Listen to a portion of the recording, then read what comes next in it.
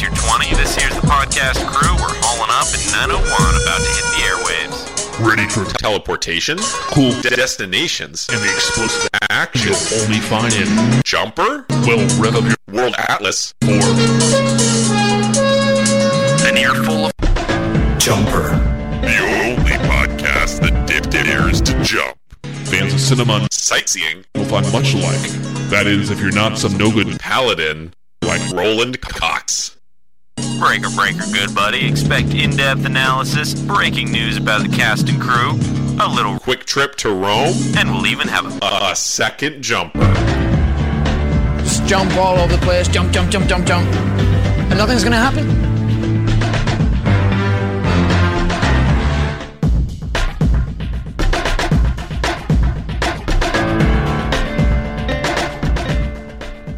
Hello and welcome to an earful of Jumper.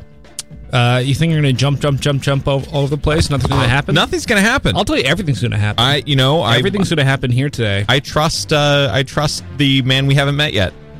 That's we met someone with the British accent. Yeah, a little bit of fop. Here's an earful of Jumper. Hervey Ockles here. 6th episode of Earful of Jumper, and a big one. So much happening here today. The thing I like about this episode is, and we should say this episode is the 6th. I already We're said zero it was the indexed. 6th. Sixth. I already said it was the 6th. 6th. But you can feel free to I got repeat confused. I'm looking at a thing that says Jumper 005. I'm seeing a lot of numbers. I'm seeing a 4, a 5, a 1, a 2. Sure. I don't see any. I see a 3. So there are a lot. I see everything on the clock. All the numbers. Let's just list out every number we see. I see 0, 0, 1, I see 3. 9. I see 0. I see 1, 0. Beautiful.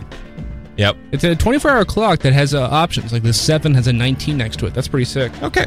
So we're going to analyze the 5 minutes of Jumper. And the thing I like about this app, about these 5 minutes, about this segment, is I like that it is the perfect fall segment.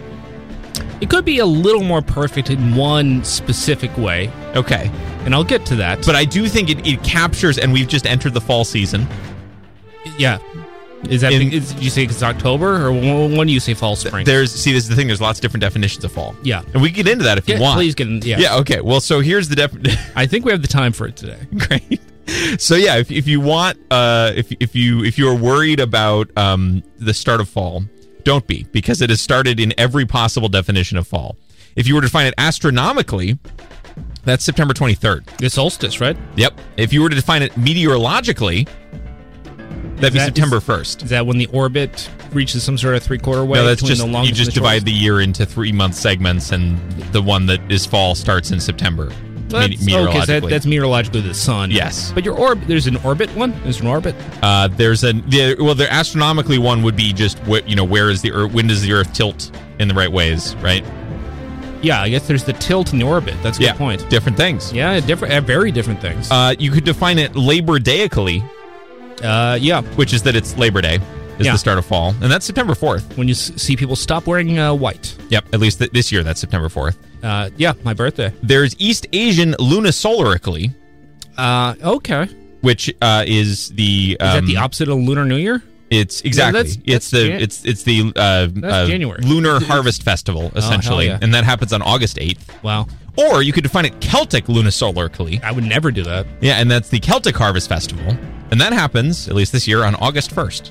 What? So Asia versus Celtia? What's the difference? August 8th versus August 1st. They're close. They're both lunar calendars, so it makes sense they're close. But. Okay, I'm just August is not fall. I put no. I mean, that's the start of fall according to many cultures across the world. Bad cultures. Okay, judgy. So I believe by all those definitions, the farthest out, the one that is the most conservative about the start of fall, Christmas Day. is my own personal calendar, which starts on Christmas Day. Yeah. No, is the astronomical calendar, which is September 23rd. So by all definitions, we are into fall. And October has nothing to do with it. You could be. Yep. Okay, so anyway, so what I like about this episode, though, or these 5 minutes, is they're the perfect fall app because you got some nice fall ambiance. You got football. You got nice indoor bar scene. Yeah. I just feel like it's the perfect fall app. You got cold looking outdoor areas. I think I'm going to say, I would say it later, and I was going to say it later. Well, you could say it now, though. The trees are green. And the trees are green. Yeah, exactly. And the skies are blue. And there is no turning of trees. It looks like summer trees. Yeah, but I like to. I don't go by the tree. Maybe they're evergreen. They look like evergreens. They are probably evergreens. They look exactly like. Okay, let's. Anything else before you? Just one more thing. Yeah.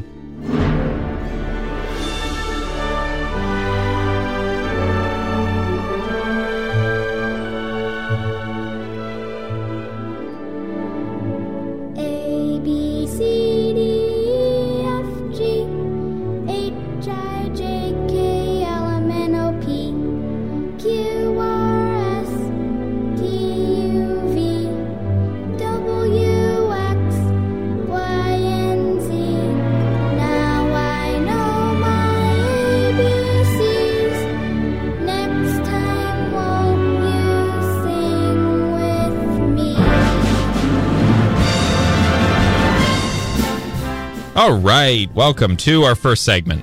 Yeah, so our first segment, news, views, screws, and feuds. News, views, screws, and feuds. Yeah, no feud updates, no news, no views I know of. Screws, nothing really major. But We I think got there's something wrong last episode, didn't we? Maybe you did. I'm not sure anything happened last episode, but I do have a few updates. One's of a technical nature, doesn't really matter to our listeners, but our RSS feed... Let's get into stuff that doesn't matter to our listeners. Let's start there. Well, I guess it matters the forward-facing. The RSS feed wasn't updated for about an extra 2 weeks. Wow. Because it seemed like everything was in order. The website seemed working. Sure. But apparently, this is something that has been a reoccurring issue that people don't know about. The virtual server hosting the show continually, freezes. And you're running weird scripts on it that do things like SSH. generate static web pages. This whole It's copying file. It's freeze, copying files. Pi freeze, It's whatever. running a Python script and copying files. That's This very whole normal. Pi freeze thing, I don't trust it. It wasn't during the freeze, I don't think. It was during the copying files part. Okay. But what's weird is we know it's the case because the website got updated, but the RSS feed, it was mid-synchronization. Yeah. So the RSS feed was not for Wow. 2 weeks. So it's like, wow, what a weird to freeze mid. And does it make sense to you? You have to kill the server and start a new server? Sometimes. That seems. Well, it's just restarting it. But I have to get a new IP it pops address? up at a different IP address when it restarts. Yeah. Okay, that's weird. I would just keep the same one. That's one thing that's happening behind the scenes. Any other technical issues behind the scenes? No other technical issues, I would say. That's for happened now. 3 or 4 times. It's weird. Wow. So yeah, if you're not getting new episodes, it could be one of many things. It could be just we haven't posted them. Could be the RSS feed is outaging again. Absolutely, it could be. Or it could be we're on a hiatus. Could be. I now embedded these episodes into my own website. Okay. Looks great because now the water splash is midway through the screen. You should look it up. It's great. I will.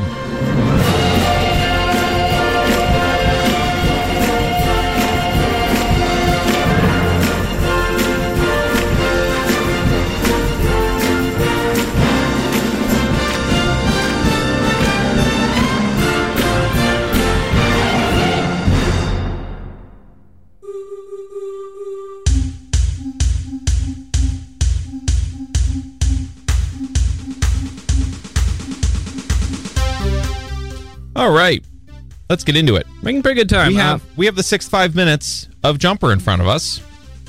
The film, the movie. You mean the files for the movie? I have the film, the movie. But I wouldn't want to get right into the movie right now. No, I'm just saying that. I'm just setting up where we're at here. People will be completely confused what's going on. Okay. I think we need to read them a description of what happens. Yes. In a little thing I like to call jump into spoilers. I'll just jump into it. Yeah. I was going to set that up, but okay. Yes. I'm just going to jump into it. Okay, just jump into it. Sure. Unless you want to, do you want a spoiler for the spoiler segment? Well, I was just going to say, but before we get into the film, yeah, we need to Spoil the film. We need to spoil it. We need to learn what happens. Yeah. Don't press play. Don't press play. This is called Don't Press Play. Just rewind. Meanwhile, David's once peaceful life is in shambles. Feeling lost and disconnected, he decides to seek solace in his past by visiting Millie, his school crush and lost love. When he arrives at her house, Millie's mother welcomes him with a mix of shock and joy at seeing him alive. David embraces Millie's mom, grateful for the familiar warmth. He's always hugging Millie's mom. Yes. Back in the day, he used to hug Millie's mom all the time. The most familiar warmth. It is kind of. I mean, he does. He doesn't have a mother figure, so there is kind of there's maybe something going on there where it's like Millie's mom is his mother figure. Yeah, they resemble each other to some extent. Mm-hmm. Do you think Millie's mom is his mom? Absolutely. Do you think they are brother and sister? Or half brother and sister? I don't think she's not actually his mom, I wouldn't say. Okay. But that's a good fan theory, though. When he asks about Millie, her mom reveals that she is still in town but has her own place on Morton Street and is working at a bar. David's heart skips a beat at the thought. That's right into the Morton stuff. I respect that. Yep. David's heart skips a beat at the thought of seeing Millie again, and he sets off with renewed purpose, hoping that reconnecting with his lost love might bring some clarity to his chaotic life. David musters up the courage to pay Millie a visit at the bar where she's working. He watches her from a distance, sipping on a bottle of beer and mesmerized by her presence. However, without even talking to her, he decides to leave. When Mark goes outside, his nemesis Mark shows up. Mark. That's I think, a mistranscription, but okay. Mark spots David and confronts him, asking if he is David Rice. Despite recognizing Mark, David denies knowing him, refusing to acknowledge their history, but Mark is persistent, repeatedly asking the question, pushing David to the edge. To the edge. Frustration boils over and a fight breaks out between the two. As the scuffle intensifies, Millie arrives on the scene, trying to intervene and stop the brawl. She pleads with both David and Mark to stop, but the fight escalates, becoming more intense at the moment. In a desperate rush to escape, David teleports with Mark into a nearby bank vault, leaving Mark trapped inside. David, after teleporting away from the bank vault, returns to the bar where Millie is still waiting. Millie asks him if he's okay, and David reassures her that he is. When Millie inquires about Mark, David informs her that Mark has left and doesn't think he'll be coming back anytime soon. Millie then invites David to join her at the bar table, and they start engaging in casual conversation. Millie reveals that she was aware of David's presence at the bar, as she had spotted him as soon as he arrived. David tells her that he is surprised to see Millie still in town, as he remembers her as someone with big ambitions and a love for traveling. Millie responds with a thoughtful expression, saying that things change and everyone needs to grow. It's a good way to avoid quoting dialogue. Yeah, this is great. Okay. Riveting. She then asks Mark about his profession. After hesitating, he lies and says he's in banking.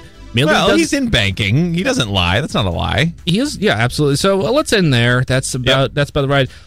You're in for a treat. There's just one episode. That has been Jump Into Spoilers.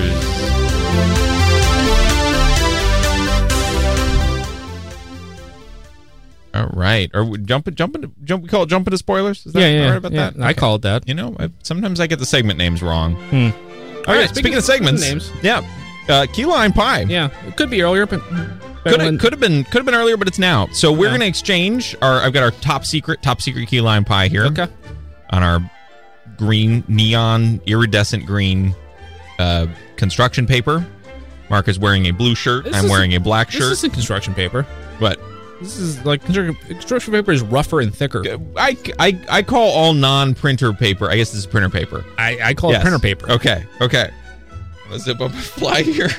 Good. Yeah, XYZ. Key Lime Pie makes you look... Professional radio. Yeah. Key Lime Pie makes you look down, and they're like, yep, that zipper's something you could have chosen not to share, but, you I just got to bring the audience along for the ride here. Yeah. Right. The audience would have noticed. Okay. Key Lime Pie. Here we are. Okay.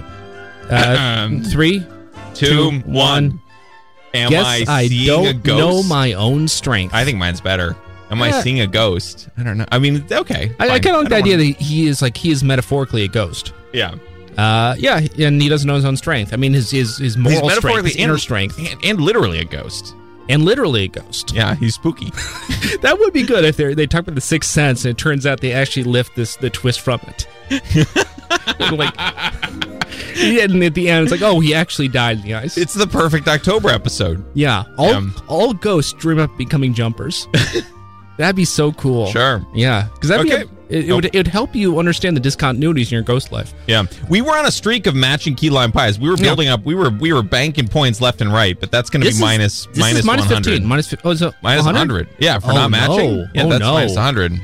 Yikes. If no words match, minus 100. It would take a while to build that back. Yeah, I know. We'll get there, though. Yeah. All right. But we're at negative 96 now, I think? I think it's an even 100 after losing that. Oh, we were... Okay, yeah, sure. Yeah. We're at 100. Yeah. All right. Well, we'll see how we do next week. Not that we do this weekly, but we'll see. We'll check in next week anyway. I tune up on off weeks. I do. Yeah, I do a little key lime pie on them on every week. Okay. Sync. We are going to synchronize this film. So here's what we're going to do. You at home are going to take your 5 minutes of Jumper, ideally the sixth such 5 minutes, and you are going to loop it. Yes. I'm just checking that I've looped it. Good. I have. You're Easy going to for loop it? me. It's one key press for me. Look at that. Loop, loop, loop, loop. Look at my screen. Sure. Loop, loop, loop, loop, loop, loop. The number Loop, of loop, disasters that have occurred because of your choice of player opposite. are plentiful. Okay. Well, you're going to loop it. You're going to lock it. You're going to get ready to play together with us. And we're all going to press play at the same time, which we're going to accomplish by counting down. A classic From what number? Time-tested method. I think it's 3, but I don't keep track. I just kind of go with the flow. It's like muscle memory. I'm going to start from 9 right now. 9, 8, 7, 6, 5, 4, 3, 2, 3. No, what? Well, we got to pause at 3. I didn't say that. No. I'd say we just should count down from. You want to go from 10, 9? No, I didn't say 10. Oh. I said 9, 8, 7, 6, 5, 4, 3, 3. No. Let's just go from 3 and then down. Okay. Importantly, down. We're going to start at 3. Yeah. So fake 3, 3, 2, fake 1. 3. Here's a real 3. 3, 3. No. Oh. You need to decrement. Decrement. Okay. Okay, for real. Yep. 3, 1, 2, -1, I'm just -3. going. You can. Okay, so how's your sync? Is this close at all? Sync is great, actually, despite the shenanigans. Yeah. Okay. Now. Okay. We find ourselves in... Yeah. What town is he in again? Ann Arbor? Hi, it's me, David. What? Yes, in Ann Arbor. Ann Arbor. Okay. All right. David, right? It's been like, a I month. was right. You're not. Dad, yeah, no, I'm not. We'll get to a real listen next time around. Yeah, we'll do the real actually, thing next time around. Okay, let's do a quick breakdown of scenes. Also, beautiful first scene, by the way. They're on the river. Yeah. It's hard to keep track because we know from before some scenes are filmed in Ann Arbor, some scenes are filmed in the sister city of Ann Arbor, which looks like Ann Arbor. Yeah. Beautiful fall ambiance throughout. Nice green trees. Green tree, evergreen trees. Evergreen. They'll be that way all winter. Nice green light bulbs in this scene. Yep. Okay, so scenes. Scenes. We got him stalking after Millie at Millie's mom's house.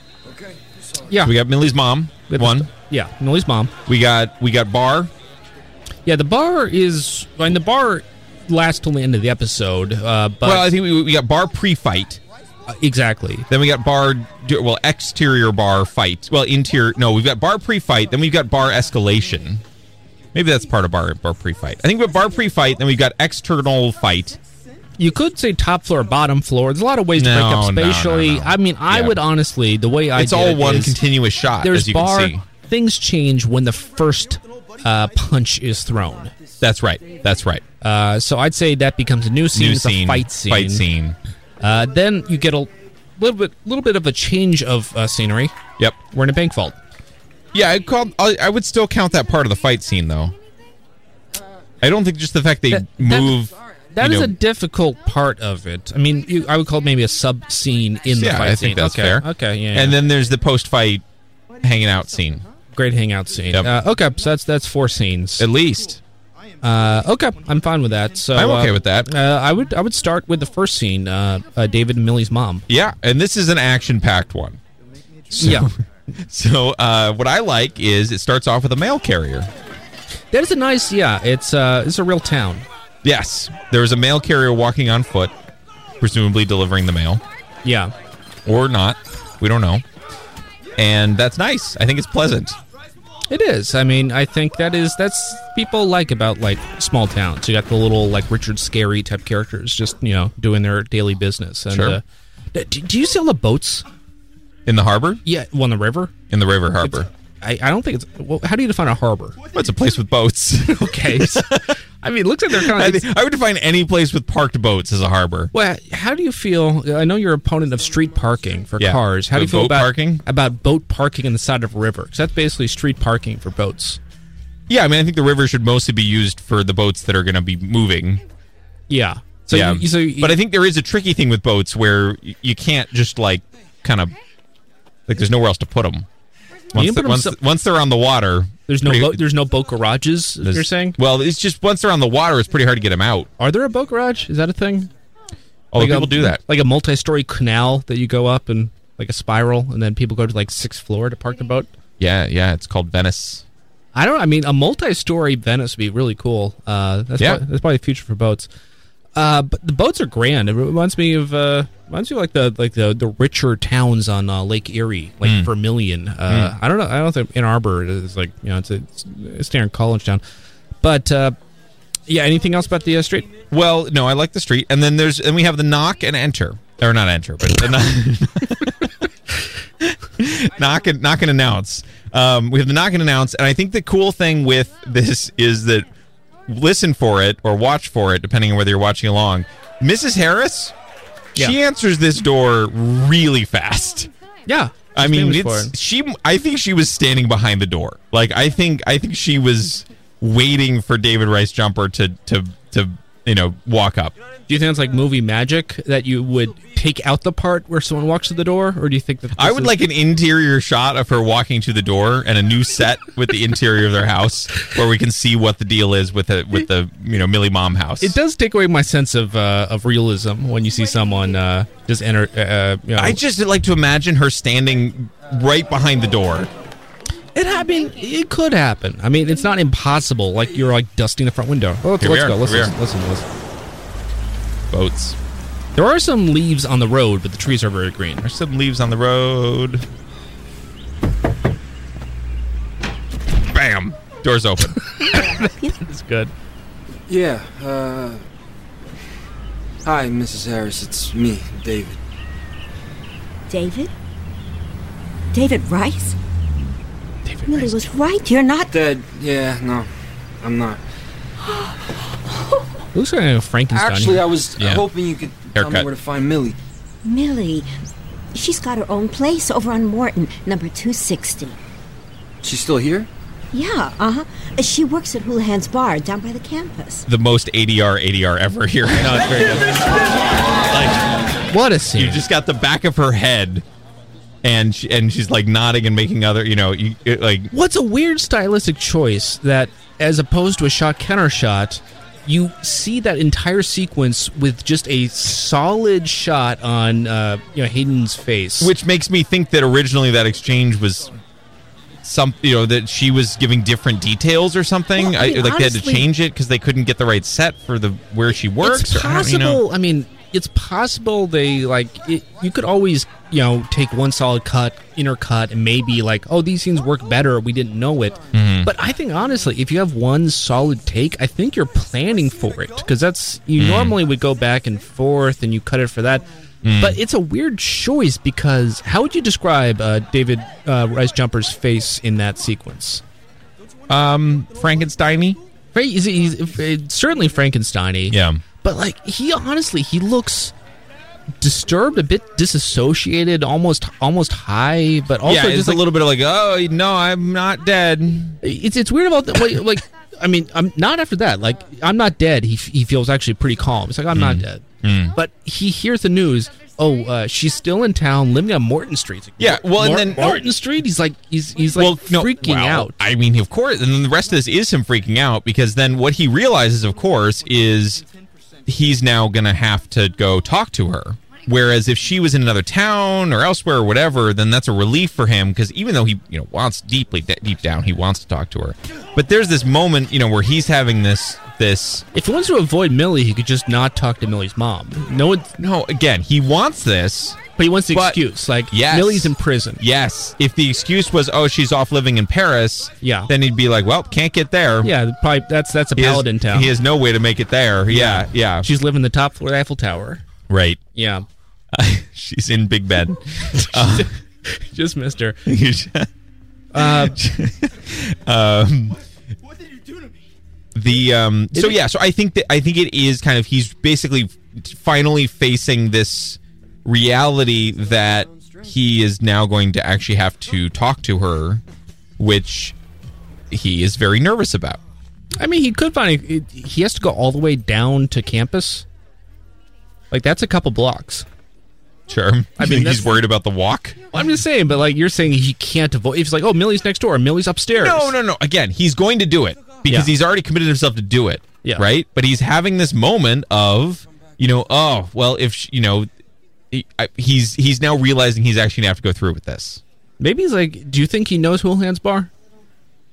Oh, do you think he's just confused? About the bar situation? I feel like it's a college town dive, and he was just in high school. He probably wasn't allowed to go there. It's a small town, though. I don't know. Pretty cool place. Pretty cool. I mean, Millie's mom is saying it as if he knows it, right? And she would know that he would know it. I mean, it's a major bar. By the way, it's happening too. The Harris House number. Yeah, you know what it is? What? 51. 51 is her mom's house, or it's just written on the side. Oh, okay, but then what is she? Her mom. Millie lives at 260 Morton. 260 Morton. Yeah, is that a real address?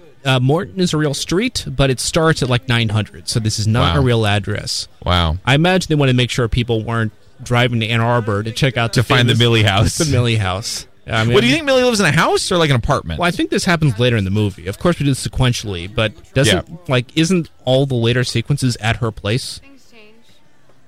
Well, we don't know yet. Yeah, well, I don't know. We did watch it, but it's been a while. But we have no. At this point, we don't have in-depth knowledge. No way to know. I've vague memories that we spend more time at her place in Ann Arbor, unless she gets another apartment, which is also possible. That's very possible. Yeah. He also, he's kind of wearing a Frankenstein, overcoat. Yep. Well, it's cold out. Frankenstein weather. It is. But a beautiful boathouse in the back there. Yeah. That white thing with a little red spire. Yeah. Beautiful town. Yeah, it's a nice little river town. But down, I think, everything kind of like Morton Street is south of campus by 7 blocks or so. And the river is north of campus, so everything. I think everything checks out geographically. Absolutely. The question is, does it check out logistically? The first screenwriter was a Michigan grad, so I believe that's probably what moved everything to Ann Arbor. Because it was, of course, Stanfield, a fake town in Ross County, Ohio. Mm. Okay, here we go. Scene 2. Football. He's carried the ball 20 times. Millie, need those pictures.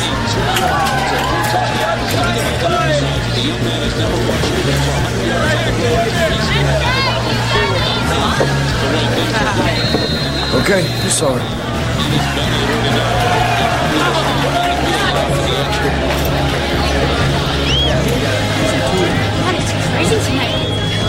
Holy crap, rice ball? Rice ball. Oh, Mark Kobold. Sorry, man. I don't know you. Jesus Christ, am I seeing a ghost? Is this some kind of sixth sense? I don't know what you're talking about, okay? Hey, everybody, it's baseball. Come on. Don't you want to grab a beer with an old buddy from high school? I'm not this David. Knew it was the rice cake. Millie? Hi. You were gonna leave without saying anything? Sorry, I didn't see you. No? Weren't you just up there staring at me for the past 45 minutes? Yeah, David. Why didn't you say something, huh? I think you're drunk. I'm not drunk, okay? I'm cool. I am totally 110% cool. Yeah, that was really cool. Why don't you go find a bench and sleep it off, okay? Why don't you? You'll make me a drink, sweetheart, huh? A little splash of that. Hey!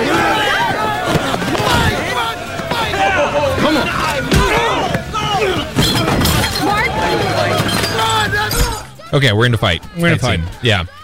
So, all right. Yeah. Before anything else, I'll be dropping a few parts of the commentary here, but let's just start with here. And probably the scene most written and rewritten of the entire movie is the scene coming up where he re-meets Rachel Bilson because it was important to me, important to us that Hayden not have been pining away for Rachel for 10 years. He's too cool for that. And we needed them to reconnect, and then we needed to get them to Rome as quickly as possible. And we used to have that take place over the course of a couple of days and numerous scenes, and it was a slower kind of build, and it was kind of a breakthrough moment when Simon started riffing this whole idea of skipping the boring stuff, and that's really it felt thematically for me connected back to people who can jump because they skip all the boring things. It felt like the movie should live at the pace that a teleporter lives his life. Oh, that's so good. I would still say, this is not the briskest part of the movie, which makes you realize if they weren't so set on trimming the fat. Yep, that this would be eternal. I mean, I could have imagined this 5 minutes ending in Rome, but instead we're still. Yeah, I kept hoping. Yeah, I mean the last 5 seconds were ticking. I'm just Rome. Yep. Rome. Yeah. So yeah, I think. I mean, I don't mind a little bar scene. I like hanging out in a bar here. I mean, it's a nice bar. It's a little campus dive bar. Yeah, describe the bar a little bit. Well, let's see. So we've got football on the TVs, and there's lots of TVs, and there's lots of football. It's the same game. Everyone's watching the same game. Okay. Everyone's way into it. I mean, most of the bar is super into the football, so that's fun. Almost certainly a Saturday. Might be a Saturday, but we'll get to that. Although Stanford played last night. That's the reason why my show wasn't nuked today. Wow. And then it is it's definitely in a dive bar category, right? It's cash only. I don't know if you saw that sign. I do know that. There's a sign that says cash only. The thanks. sign could be lying, but okay. There's a sign that says cash only, thanks. Nice. And then That's my kind of bar. We see David Rice leave cash for his Budweiser at the table when he leaves his table. I thought that was a tip. You think it's a big tip. It's we'll get to that. I think that's him paying for the beer and a tip on top of that. We'll talk about logistics. I think this comes up. And then so it's got a bunch of wooden tables, some standing area. What's unusual at the bar to me? Yeah. 2-story bar. 2-story bar. Yeah. And the bar is on the top story, which I feel like I can imagine a small. It seems weird to me that maybe there's a bar downstairs as well. But I think there might be one on each floor. Yeah. Well, there might be. I mean, downstairs has the outdoor area, so maybe that's there might not be that much indoor area downstairs, and it's more outdoor. I don't know. We'll have to follow logistics of that, but. And so we got these booths, the wooden booths here. He's in one of them, taking up a whole booth on a busy Saturday. That's pretty offensive. Question for you. So I don't know if that means he got there early before the crowd came in, or he somehow lucked out and got the one remaining booth. We know he's been there for 45 minutes. Right. Yeah. So maybe the game started recently, but yeah. Was this shot in Ann Arbor? This was not shot in Ann Arbor, and I'll tell you why. Okay. Because the pint glasses are British Imperial pint glasses. They have a bulge at the top of them, which is enough to fit a British Imperial pint, but is not needed for American pints, which are smaller. It is possible that a bar could have just made a different order. I don't think a campus dive bar is ordering British Imperial pint glasses. Yeah, probably not. The bar is definitely in Canada. That is actually that's an interesting point because they do dress it, I think, to be like it's Michigan, but that is something they probably would not address. Yep. And you did deduce correctly. This was shot in Toronto at a place called the Green Room Bar. The original location shut down in 2017, but look at that right there. See, that's hey, nice outdoor area. Yeah, well, it's closed now, but it relocated to a different place. It's the Green Room and its beloved back alley entrance. near Brunswick and Bloor will be no more as October 29th, 2017. So they add a lot of Michigan merchandise and stuff to the bar. I mean, there's a lot of Michigan-y stuff, cups and mugs and decor and stuff like that. But they can't disguise the pint glasses. I saw those. You can't. There's no way to. No way to do that. Yeah, you can't possibly get a couple dozen normal American pint glasses for like $100. Nope, can't do that. Yeah, there's some people, like I was looking, some people are just wrong talking about where it takes place. This is from MLive, Michigan Live. Sure. .com column jumper on DVD. Nice. A time and a place and a thing. This is good. This is July 6, 2008. Yeah. So a few weeks ago, I mentioned I picked up a DVD copy of Jumper, the science fiction adventure film that was partly set and partly shot in Ann Arbor, promising to report back on any goodies of local interest I could find in the DVD extras. Yes. I haven't found much. Oh. Thanks to the DVD player. Yeah, because it mostly wasn't shot in Ann Arbor. Mostly not. Thanks to the DVD player's pause rewind functions, I was able to nail down one nugget in the movie itself. A very brief shot of State Street suggests the bar where the character Millie worked, called Houlihan's in the movie, is right where Ashley's actually sits. So, I mean, maybe that's the next scene. You see a shot of State Street? I don't see any streets. Maybe that's the next scene. Next 5 minutes, but yeah. It certainly. Maybe they're talking about out the window. They green screen the outside of the green room in Toronto to make it look like streets. Well, no, I'm just wondering if they're hallucinating State Street here. I don't know. I mean, of all things that are actually there are scenes shot in Ann Arbor that have already happened, but they think the one nugget is Ashley's bar, which I don't think is true. Quite the nugget. But thank you to the people who actually tracked down Green Room Toronto, because that is correct. Pretty cool. Okay, do you want to talk about the elephant in the room for these 5 minutes? I mean, we talk about what happens in this scene. Yeah, but the elephant in the room is the football game. Yeah, okay. You want to get that first? No. What's your elephant in the room? Okay, so this is a segment we call Elephant in the Room. Elephant in the Room. What is happening in these 5 minutes? What is happening in these 5 minutes? He is drinking a Budweiser. I mean, what is happening as far as the plot goes? Oh, he is trying to work up the courage to talk to Millie. And then later he's reunited. Yes. With both Millie and Mark. And Mark and Kobold. His nemesis. His nemesis, Mark Kobold. Which, is it weird that he hasn't gotten revenge on Mark Kobold earlier?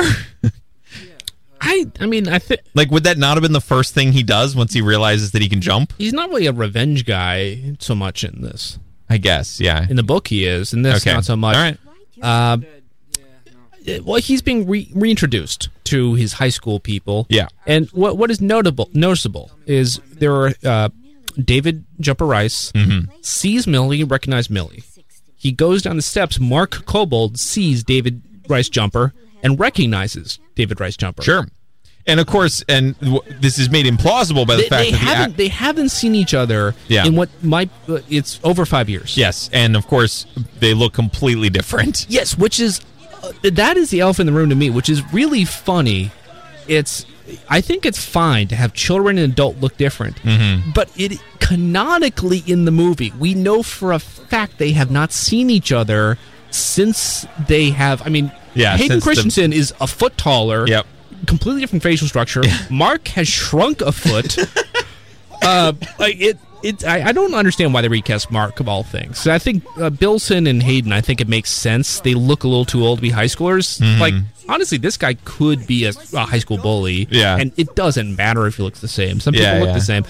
But at a glance, everyone's like, oh, that is the person I haven't seen who looks different, which is... I mean, they don't address the chandelier, as it were. It just, they go with it. But it's very odd, because even if it was really them changing, if I haven't seen something from 9th grade, I think they'd look a lot different, Well, so you do have to take into account the context a bit, right? In terms of... Oh, there's a mysterious man in town. Yes. I mean, this is a small town, right? And it's a local bar. People go to college towns have some of the biggest amounts of tourists. People doing college visits. That's not the vibe here, though.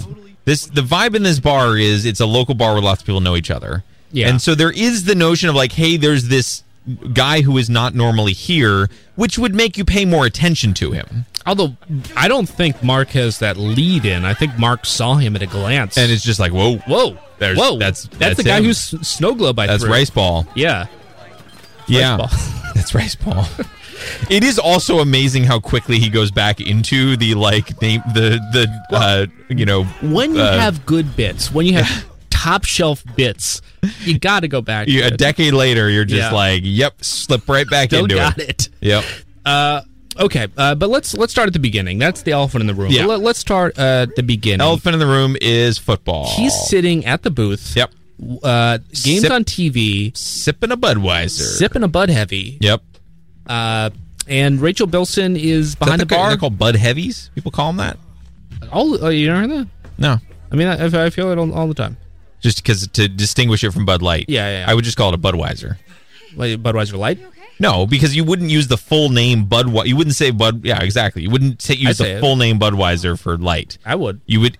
A Bud could be ambiguous. If you ask for a Bud, the bartender probably will clarify: do you want a Budweiser or a Bud Light? You want a Budweiser or a Bud Woke? Or a Bud, or a Bud Bud Light Orange or whatever else.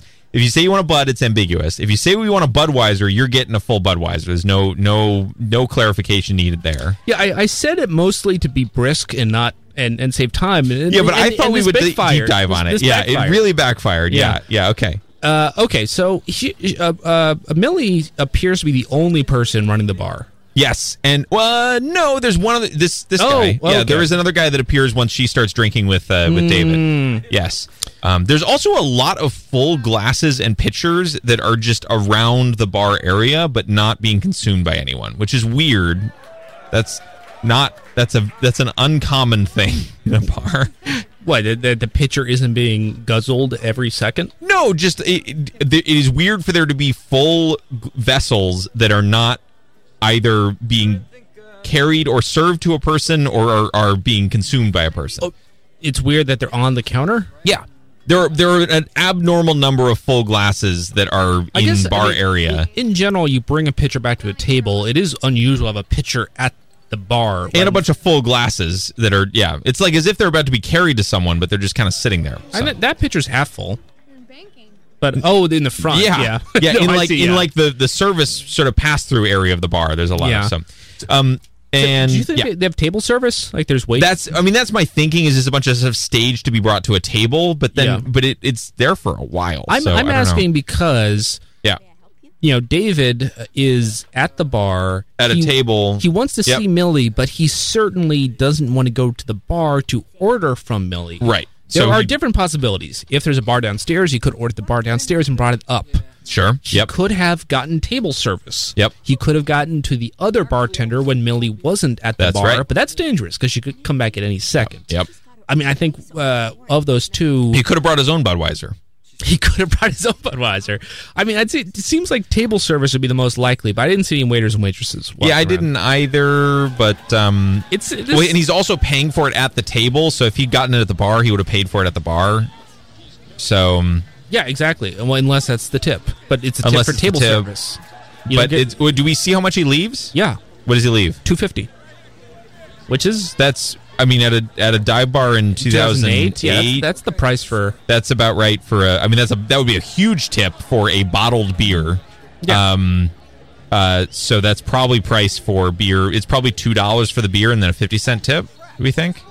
Maybe. I mean, I usually if you buy at the bar, I suppose if it's table, I don't know.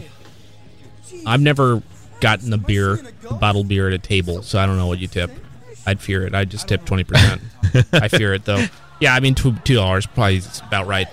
But, pretty cool. Pretty cool. So, let's see, other things going on in the bar. I did write down all the various alcoholic spirits I could distinguish. Go for it. And I really couldn't pick out many. I mean, they're in weird like blank bottles. Yeah, I mean, probably because they're Canadian. It's a Canadian-centric stock. Yeah, it's like make this look like Ann Arbor. They see Canadian Club. It's like, oh no, get rid of that. No, but just like Canada would have different sort of different base spirits and stuff like that. Not dramatically different, like but Labatt signs everywhere. Yes, but like some of these might be different. So So, and they also definitely turned a lot of the labels. They turned a lot of them so they're the side of the glass that doesn't have the label is the one facing outward. So the only stuff I could really distinguish is there's Grand Marnier. That's a definite, confirmed Grand Marnier.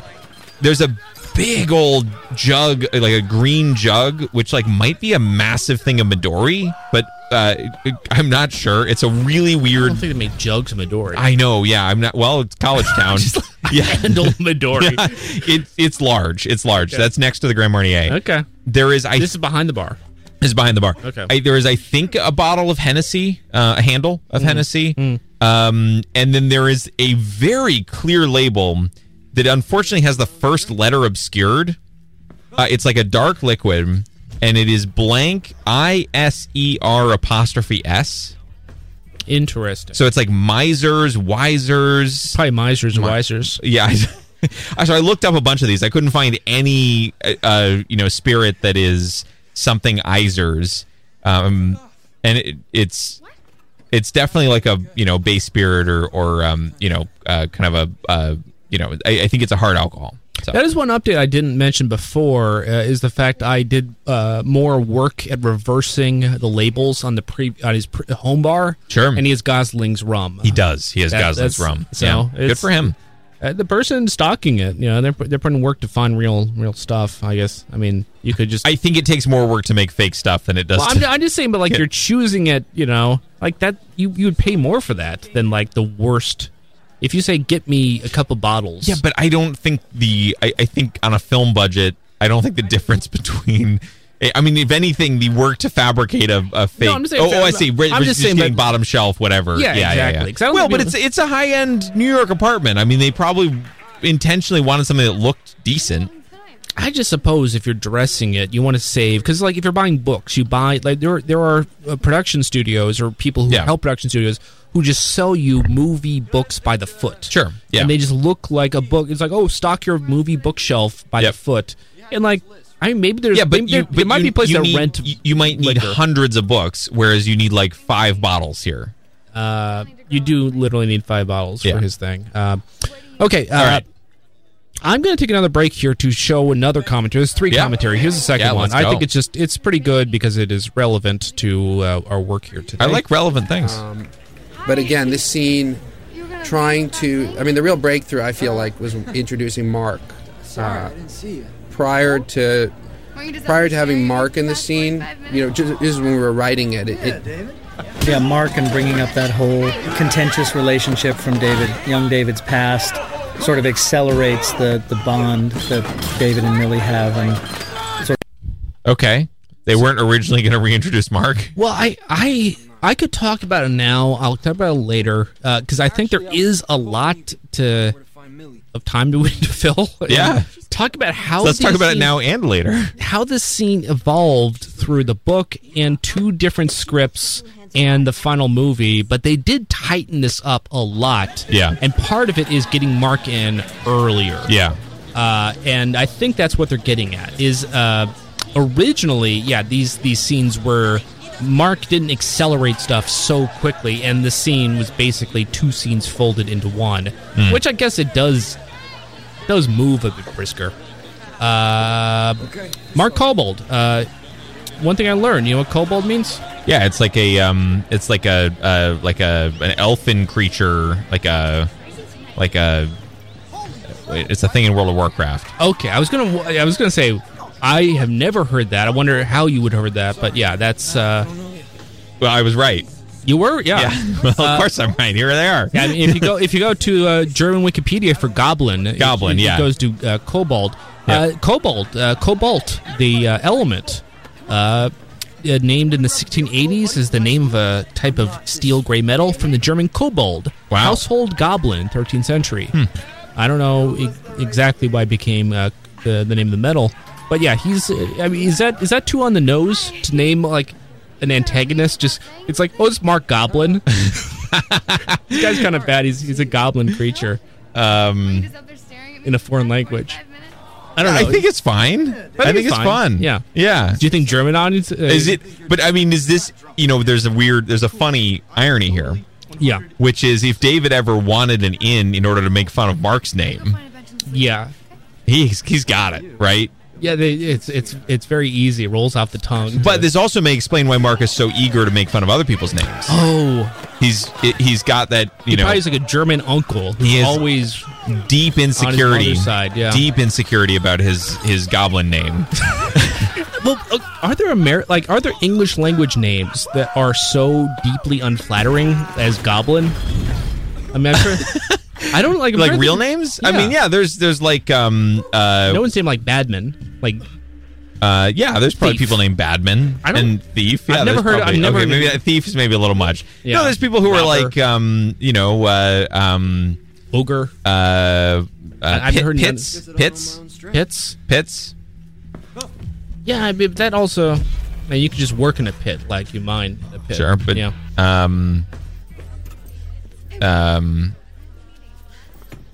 It's probably like Dumbman. It's probably absolutely. There probably is Dumbman.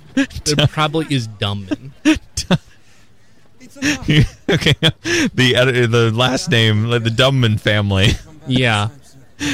There we go. The Dumbman family history. Dumbman family history. I told you. This is there are 5 records for Dumbman. I knew it. Okay. It's a good name. But that would be a great screenplay. Just write a guy who's the bad guy. Oh, this is Mark Dumbman. Cliff Dumbman. Yeah. That's pretty cool. Okay. I would change my name. I would change If your last name is Dumbman? I think so. I think it's kind of a fun name. I think it's kind of bad. Okay. I mean, in general, not a whole lot to talk about what's happening at the table. You know, he's just staring at Millie. Yeah. He is unseen. He's drinking a Budweiser. I like that part. I just don't like Budweiser. I don't think it's very I just think it's a good choice. Well, wow. It's also like it's basically dead as a brand, you know? Wow. Yeah, I know. That's what's fun about it. Okay. I just don't think it's very good. I think it's fine. I think it's good. It depends on how you're drinking it.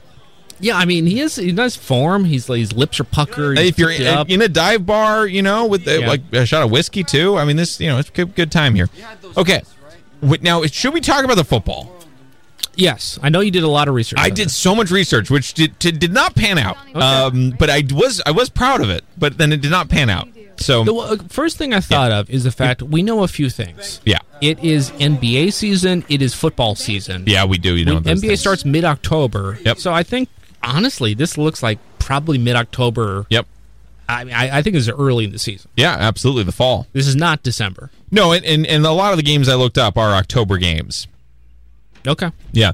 Now, the problem is I looked up professional football games, which of course, the NCAA is all amateurs. There's no professionalization. You know, it's not a big business. I'm just trying to distinguish the NFL from not the NFL. The amateur league. Yes. So I looked up NFL games. I looked at, you know, at a yellow and green and white uniform, and what do I see? I can tell you what I saw. What did you see? I saw Michigan football. I did not see that. Which is it connected two things. I saw the team that looked. I saw it and I said, I recognize this is Michigan. And I said, this takes place in Ann Arbor. What's in Ann Arbor? Michigan. Michigan football. Yeah. Wow. It all really does check out, I will say. But you took a different path. I took a different path. And equally valid, but different. Where I thought that was the Packers playing. Different shade of yellow, no logo on the helmet. Yeah, but they looked like the Packers, and it's 2007. Their uniforms could be a little different then. Yeah. Anyway, so I spent, let's say up to an hour. Okay, good. Excellent use of time.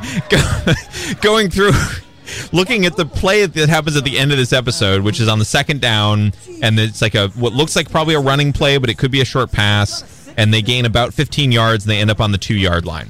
So I use that as filtering chains.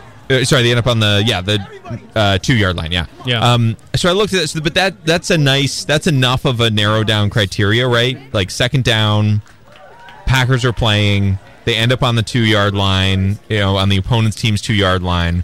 Like that actually narrows, and in the window of 2000, I think I did 2004 to 2007, right?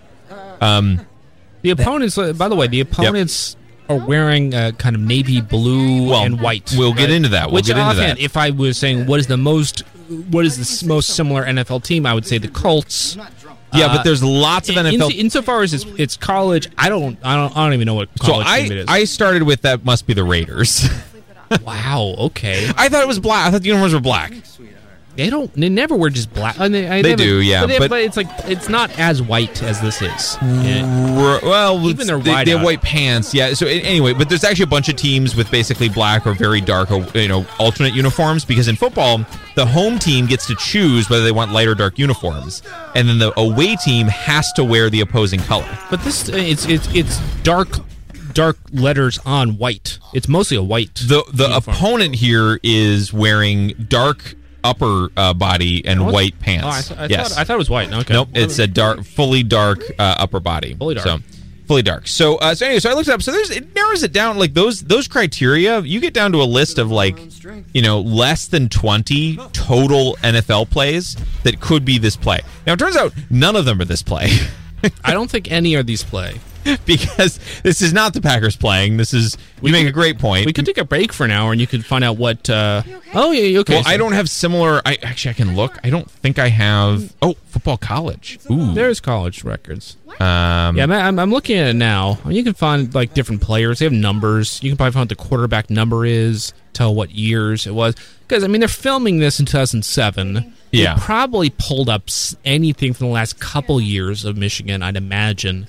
I don't have the same tools available to me with college football, though. Although I will be honest, I wonder, did they bother to license? Because if I was being clever, if I was trying to save every penny, I would say instead of actually showing Michigan, I would show a team that looks kind of like Michigan. I would pick a high school team looks kind of like it, license that for nothing. Even though that would look probably pretty bad. I think this is the sort of thing you get as a courtesy, though. I don't think I imagine you're a film studio producing something about, where you're trying to represent. They've got a ton of Michigan merchandise and stuff around the, in the bar. My guess is this is they reach out to Michigan. It's hey, we're doing a movie set in Ann Arbor. We want a scene where they're... someone wear Michigan gear, I think, is within fair use of it's always a well-known brand in a place where it makes sense to show it. Showing footage of a game without express written consent. Yes, the footage you will need permission for. But again, I think that's the thing you get on courtesy. I don't think that's the thing where you're paying for footage. I'm sure this did drive a lot of admissions to Michigan. Yeah, exactly. The jumper boost. Yes. So anyway, so I spent a lot of time learning how to use Playfinder tools to find specific plays. It's a useful skill. So now I can do that in the future, but it did not apply here. So. But there is, I will say, a similar play run by where Brett Favre did a short pass to Amon Green for 13 yards that ended up on the 2-yard line. He was tackled by Antrell Roll and Gerald Hayes, and it looked kind of like this play. So we'll leave it at that. I'm looking at that Riser's drink or whatever. It's very, very, isn't that weird? Very, very Celtic. It's a weird drink. It's an Irish whiskey. I bet it's an Irish whiskey. I'll try Riser. No, I did try Riser's. I tried Riser's whiskey, and that turned up nothing. Yeah, so... only can of the thing. It's blocked for our internet. I tried Riser's Spirit. Riser's Irish whiskey. Riser Acum... Nope. Oh, this is... Might be Brizers, Kreisers. I know. It could be any sort of thing. So this is... I wanted to bring this up because I wanted the audience to write in. So if you are familiar with a spirit that has the first or second... Either the first or the second 1 to 2 letters cut off and then ends with ISER''S. Yeah. And I hope you do. If you know a spirit like that, write in, staff@earfulof.com. Let us know, and we would love to feature your answer on a future episode. Okay, huge. Okay, I talked about the elephant in the room. What's up with the real elephant in the room? And is there an elephant? Did I miss a real elephant in this room? There's a second bigger elephant in the room. David Rice Jumper has a backpack. He does. What is going on here? You're saying because he didn't have it when he went to Millie's mom's house? He also doesn't have his coat. Yes. So there are several things. When he left his hiding room, he left. He packed a backpack. He stuffed a bunch of stuff into a backpack, didn't he? No. Was it a bag? He just held a bunch of bags. Oh, well, he could have picked up a backpack somewhere. Yes, but he's got a lot of cash. He can buy a backpack. Wouldn't that be funny to go into Target and usually a giant handful of cash? Yeah, and you're like, I would like to buy one backpack to put all this cash. And that does happen in the book, basically during his first bank robbery, and it's great. The bag scene is fantastic. Fantastic scene. But the question, he got a backpack. We know for several reasons, of all the people in the world, he needs a backpack less than most. Is this now because he's on the run. I think he may recognize the need to be more, to rely less on jumping in safe houses. I mean, his safe house just got infiltrated, basically, right? I mean, his safe house is compromised. I think this leads to, I need something I can bring with me that's portable. I need to not rely on stashing a bunch of stuff in one location.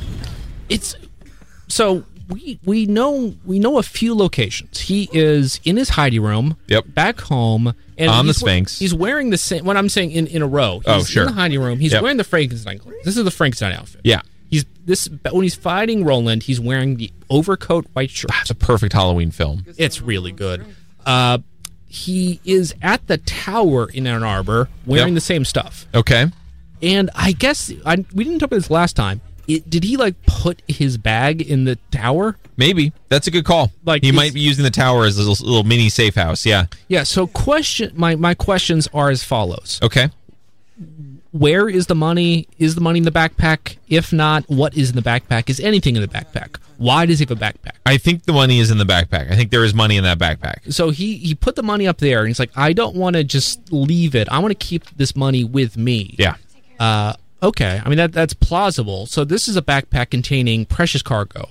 Yes. But when he goes, he's wearing different clothes here. He's not wearing the white shirt. He's wearing a checkered shirt. Wow. When he is at Millie's mom's house, Mrs. Harris, he is wearing the Frankenstein clothes. Yep. No backpack. So he ditches that in favor of this more casual college kid outfit. Yeah. So, I mean, one path would be when he walks to Millie's mom's house, the bag is still in the water tower. And he goes down, says, hey, where's Millie? And before he goes to the bar, he says, I need to acquire a backpack, go back to the water tower. No, I think he's already acquired the backpack. So he leaves the water. I mean, I think we saw that in real time. I think he left the backpack in the water tower. Okay. Went down to Millie's mom's house. Okay, yeah. Talked with Millie's mom. Millie's mom told him that he needed to go to a bar. Yeah. And now he's like, better get a backpack. Yeah, better. Well, he's like, I need to go to the bar. I'm gonna go change my clothes. Yeah. And grab a backpack and go to the bar. Okay, and then he goes back up to the water tower, changes clothes, just strips up there on the water tower. Yep. Yeah. Okay. And then heads off to the bar. And is his overcoat and shirt in the backpack? Yes. Okay. Yes, they are. Okay. Well, that's and did he buy the checkered shirt, or is that part of the stuff he grabbed? Oh, I'm sure he's bought the checkered shirt since. Yeah, I think post jump, pre Millie's mom's house, he went to Target or something and got a backpack and some. And then went back to the water tower and stashed the checkered shirt. They went down. Yeah. I mean, this is what he does. He jumps. Well, you're saying he's keeping his jumping to a minimum, and you're explaining. No. He's long range jumping to a minimum. He's keeping his safe houses. But Ann Arbor's lighting up. He feels very safe in Ann Arbor. Because Roland Cox, of all places he would never check, never check Ann Arbor. Is the place he's famously born. Yes. Yeah. Famously. Okay. Famously born. Okay. I just think it's a bit risky to actually have hundreds, maybe millions of dollars in a backpack. He can jump. But he has, that's what's nice about jumping is you could find a hiding place in the forests of Ann Arbor or something. Maybe he's planning to give the cash to Millie. Okay. All I'm saying is watch the backpack. Okay. Because he has the backpack. I like it. Yeah, I'm watching the backpack. Yeah. Okay, so let's watch the Mark scene again. Here we go, Mark scene. This is KCSU Stanford, Earful and Jumper. Let's listen to the podcast and it's not. Oh, Mark Kobold. Mark Kobold. Sorry, man. I don't know you. Jesus Christ, am I seeing a ghost? Is this some kind of sixth sense? I don't know what you're talking about, okay? Hey, everybody, it's baseball! Baseball! Don't you want to grab a beer with an old buddy from high school? I'm not this David. Knew it was the rice cake. Millie? Hi. You were gonna leave without saying anything? Sorry, I didn't see you. No? Were you just up there staring at me for the past 45 minutes? Yeah, David. Why didn't you say something, huh? I think you're drunk. I'm not drunk, okay? I'm cool. I am totally 110% cool. Yeah, that was really cool. Why don't you go find a bench and sleep it off, okay? Why don't you? You'll make me a drink, sweetheart, huh? A little splash of that. Fight time. Let's go into fight. Just offhand. Yeah. Backpack. Yep. Where's the backpack? Somewhere on the floor. He loses the backpack. Sure. He'll get it back.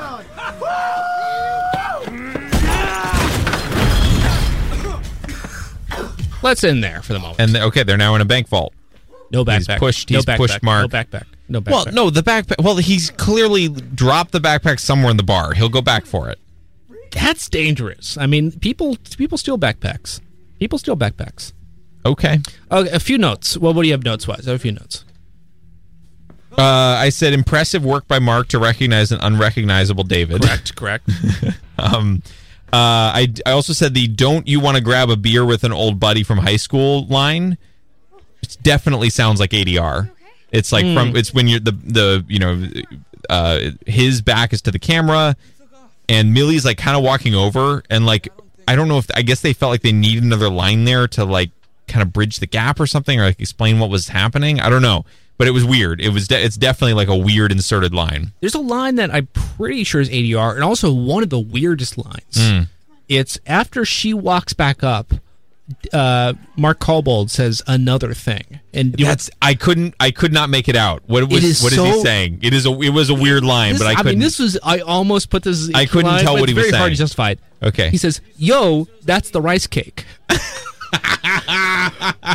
Which I suppose like he's saying it to Millie. Yeah. Like, oh, this is Millie, you gotta know. This is the rice cake. Yo, this is the rice. But he sounds muffled. Yeah. He sounds like he's in a different room and area. Yeah. Unnecessary line. That's great. Yeah. Well, they're trying to speed things up. Let's start with the elephant in the room. The elephant in the room. Okay, what's the elephant in the room? This scene is the first time we see Rachel Bilson. Yes, and she looks completely different. Well, I mean, Rachel Bilson and Hayden Christensen famously got together. Oh. You know about this, right? No, I don't. They met on the set of Jumper. Oh, right. And months later, they're engaged. Wow, and they've been happy ever since. Not quite. Okay. They broke the engagement, but stayed a couple. They kept a long-distance relationship, including long-distance co-parenting. He was in Canada, she was in L.A., and then they finally broke up for good in like 2017. Although apparently they still co-parent. But it's a classic Hollywood romance. Was that? I mean, that sounds like a Jumper situation, actually. I mean, that's incredibly similar to long-distance jumping situation in the book, right? Which is but yeah, I mean, as far as what happened from the movie, this is one of the things that happened. Cool. A romance and a child. They call it a meet cute. They call it a meet cute. But their kid is a child of Jumper. You know? Wow. How would you tell that kid that kid would not exist if Jumper didn't exist? Sure. Casting notes. Yes. This is something I like to call casting notes. Okay. Old Mark, played by Teddy Dunn. Do you know Teddy Dunn? No. Teddy Dunn. He looked familiar, though. Has a wiki page. Apparently, he's most famous being on Veronica Mars. Oh, I do know that show. And people spoke very highly of that. Okay. But on the Wikipedia page? Yeah, the talk page. Like, I love that show. He left acting in the late aughts. This is his second to last role, or third to last. What he did afterwards? Podcasting. Went into law. Oh, okay. As of 2020, he is an assistant United States attorney at the District of Columbia United States Attorney's Office. That's cool. I mean, he looks like he could be a lawyer. He's got that kind of like judicial. Well, he looks like a dopey when he's Mark Kobold, but it's a role, you know. No. But I mean, even as Mark Kobold, he's got that kind of like, I think it's a beard with the whole beard situation going on. He's got a kind of like. To me, he looks scruffy. That's not what I would consider. I think he looks scholarly. But you can see trial attorney. You go back and professional actor, various. Nice. You know, so that's cool. He went to Boston College Law School. Okay. Other piece of casting. This is something I probably could have mentioned a bit earlier. Mr. Boker. Mr. Boker. You know Mr. Boker? I don't. That was the teacher. You remember the teacher talking about geology? Oh, yeah, sure. You see his back for a second? Yeah. And he's like, the different layers of rock. And then that's Mr. Boker. Okay. Played by Tom Hulse. Okay. Do you know Tom Hulse? I don't know him personally. Most famous for playing Mozart in Amadeus. Wow. So, as far as a cameo, like barely functions at all. That was cool. Mozart in the classroom. Great. That's a belated piece of cast notes. Do we want to listen to the vault here? Yeah. Here we go. So now he's going to go just tackle Mark into a bank vault, and now we get the lines. Yeah.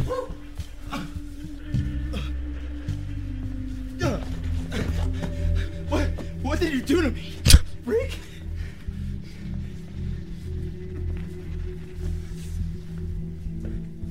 Guess I don't know my own strength.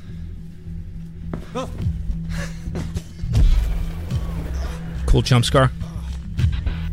There's a bunch of like flashing lights in the vault, which is kind of weird. Like, I wrote aquarium lighting. Yeah, it's like it's underwater. Yes, it is. It's a weird. I mean, I suppose thematically it makes sense, and I suppose that's what matters in film. Yeah, is to make it function in an emotional and so you want to make it feel like this is a disorienting and cold space. Yeah, and I mean, but it is a very, as far as a strange choice. It is weird to have aquarium lighting as like this kind of moving, shimmering, fluctuating light when actually the bank vault would be the most stable space there could be. Well, the things I could think of are... And I would say almost no water. There should not be water. No water in the bank vault. The things I could think of are, it could be flashlights. Like, it could be people with flashlights, like security guards or something. But that'd be... No, but where? In the vault? I don't, like outside it, and it's like shining through like the door. Well, through all the... I guess, it doesn't really make sense. Yeah. It could be, some sort of alarm system or something, or like some sort of like system. Yeah. That is like has weird lights going places. I do like the idea that this is some sort of new kind of bank vault where instead of like, instead of a foot of steel, it's water. Yeah, we have a glass aquarium case in the front. If you're gonna breach this, you're gonna break the glass, and the water's gonna spill everywhere. That's great. Yeah.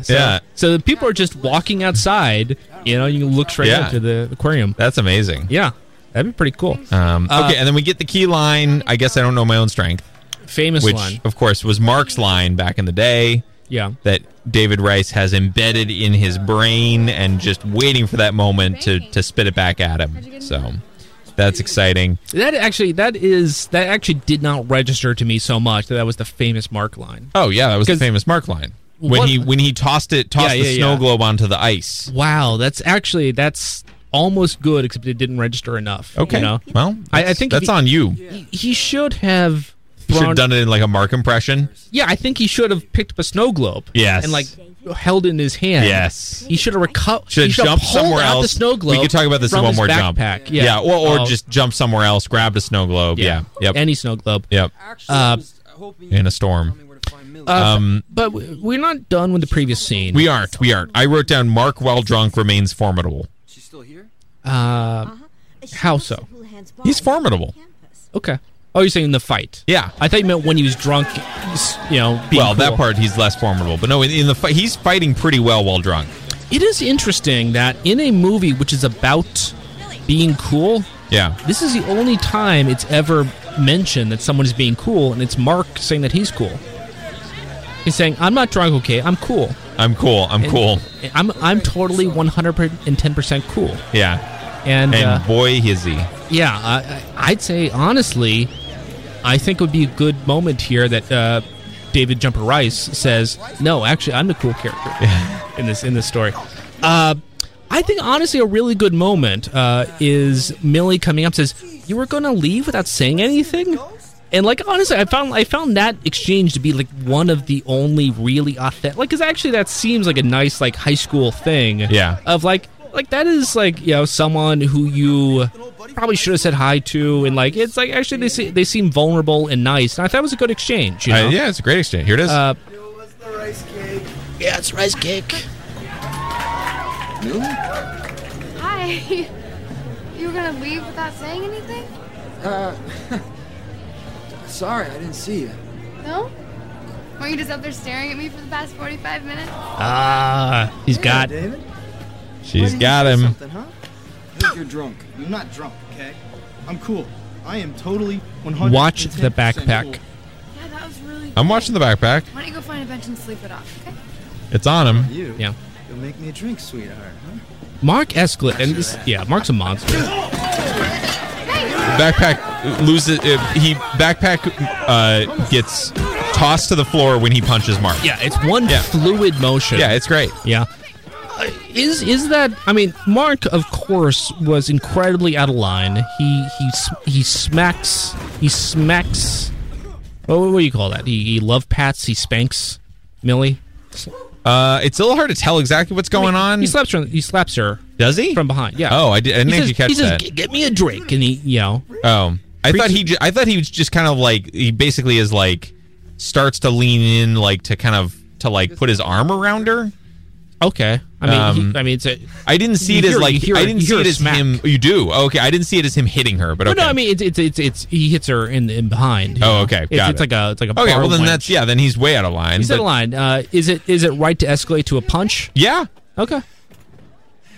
I mean, it moves the story along. So. It moves the story along. That's why it's right. Yeah, absolutely. No, I think David Rice should have immediately backed off. Call the police. Yeah. I mean, he could have shoved him. He should have whipped out his camera, started filming. I mean, honestly, I would say a shove. A shove isn't, but then that would have turned into full punch. Full punches is kind of, that's a big escalation. He's been waiting for this for a decade. That's true. Mark basically killed him. Yes. Like, if he was not a teleporter, he would have died in the ice. So. That's right. Okay, it all checks out. Fight scene not very interesting. They just punch each other around. Okay, they go through the back of the little courtyard area, which is the famous alleyway. The famous State Street alleyway. They knock over some garbage cans. Weirdly, like, people walk in through this entrance. Yeah, but it's blocked by garbage cans. Odd. No. He's now opened it up. Oh, and people are now flowing in and out of this. Yeah, Houlihan. Yeah, it's like oh, we can go this way now. Imagine if they had Mr. Houlihan running it like the guy in Convoy. He's like, wow, I'm doubled my business. Thank you, David. Yes, that'd be good. All right. What else? Anything else going on here? Not a whole lot, to be honest. The fight scene. Mark just seems really confident, especially when he's knocked David down. He's very, very confident. It's great. So, and then the bank vault, we get... Question for you. Yes. Do you think this is the New York City bank vault or a different bank vault? There's so many bank vaults. That's what I'm saying. Yeah. I would say there are reasons to believe it's not the New York City bank vault. Yeah. We know only... this is not the one we've seen earlier, no. Certainly not in the condition we've seen. Yeah. Now, did they upgrade security? They added the you're saying because the aquarium lights? Yeah. That is, I was going to say, because when he showed up there, it had a concrete floor that he blew up in the ground. Yeah. Whereas visibly the floor is different here. But also they could have replaced the floor. They had to. And he's also much better at jumping now, so he can do a precision jump into there and like nothing, right? I mean, he's got this under control. Let's see. So, what else? We got book differences? We have page full here? I was going to say, this is actually a little bit different as far as... I'll pull this up when I get to it. Okay. It's actually a nice little phrase.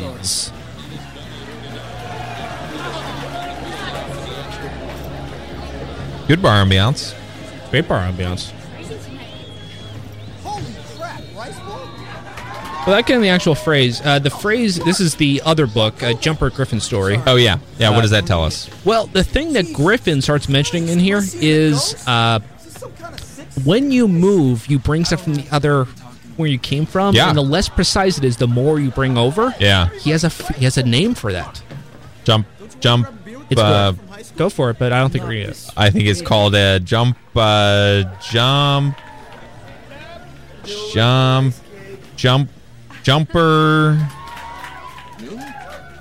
Hi. Jumper? Okay, is that your answer?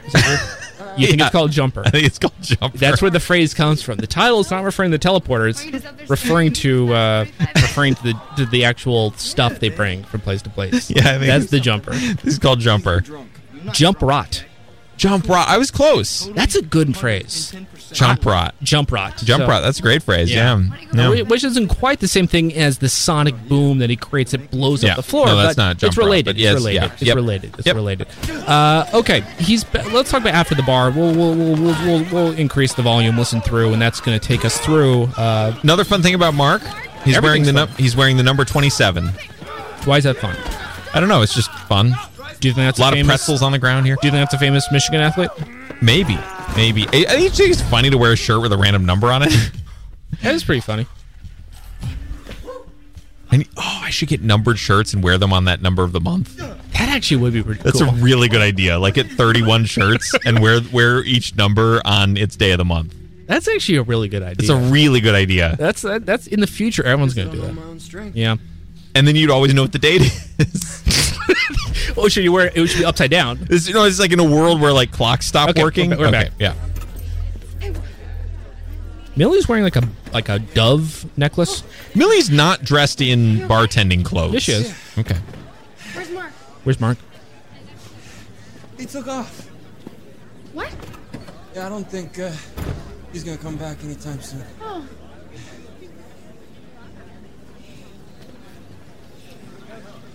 Bleeding a little.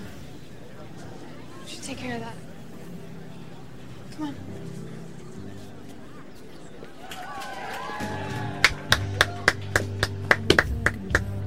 I didn't clock the song. The song's really good though. Mm-hmm.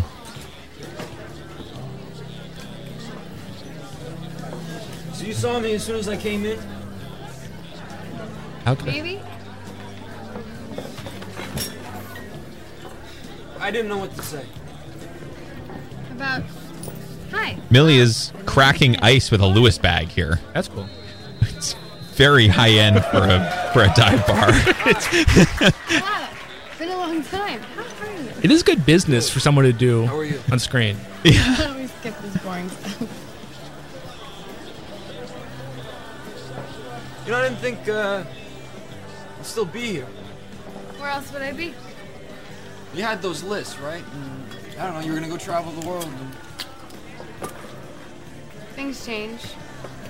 We all need to grow up, right? So what do you do? Banking. I'm in banking. You're in banking. How'd you get into that? It's pretty easy.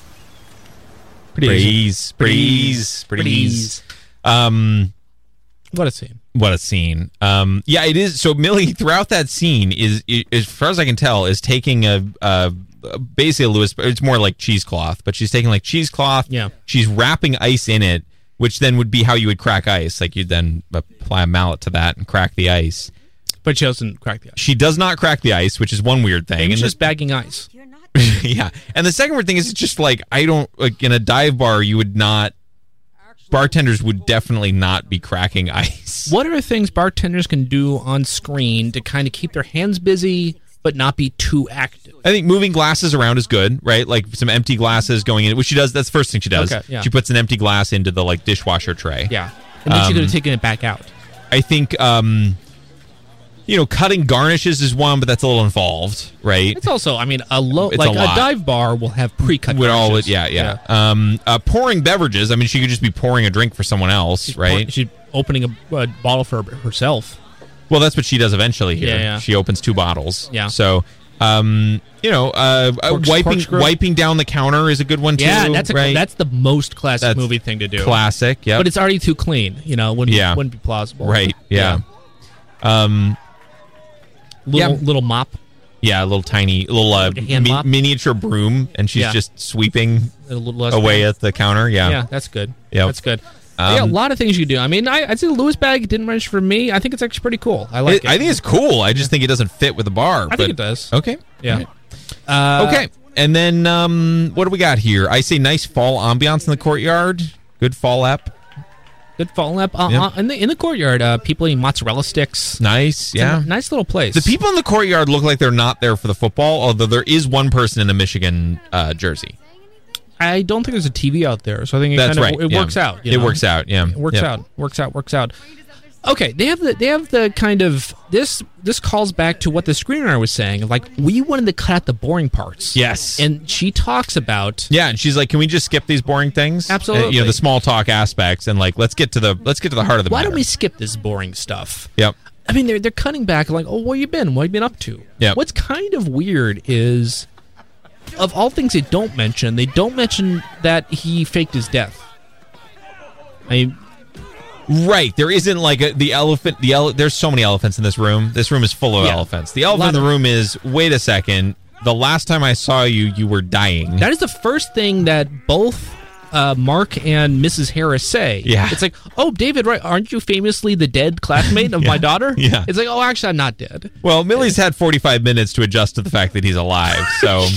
Well, I mean, but she famously has known he's alive because he left the snow globe. Right, I forgot about that. She's and the mom says, right. So Millie was right. You are alive.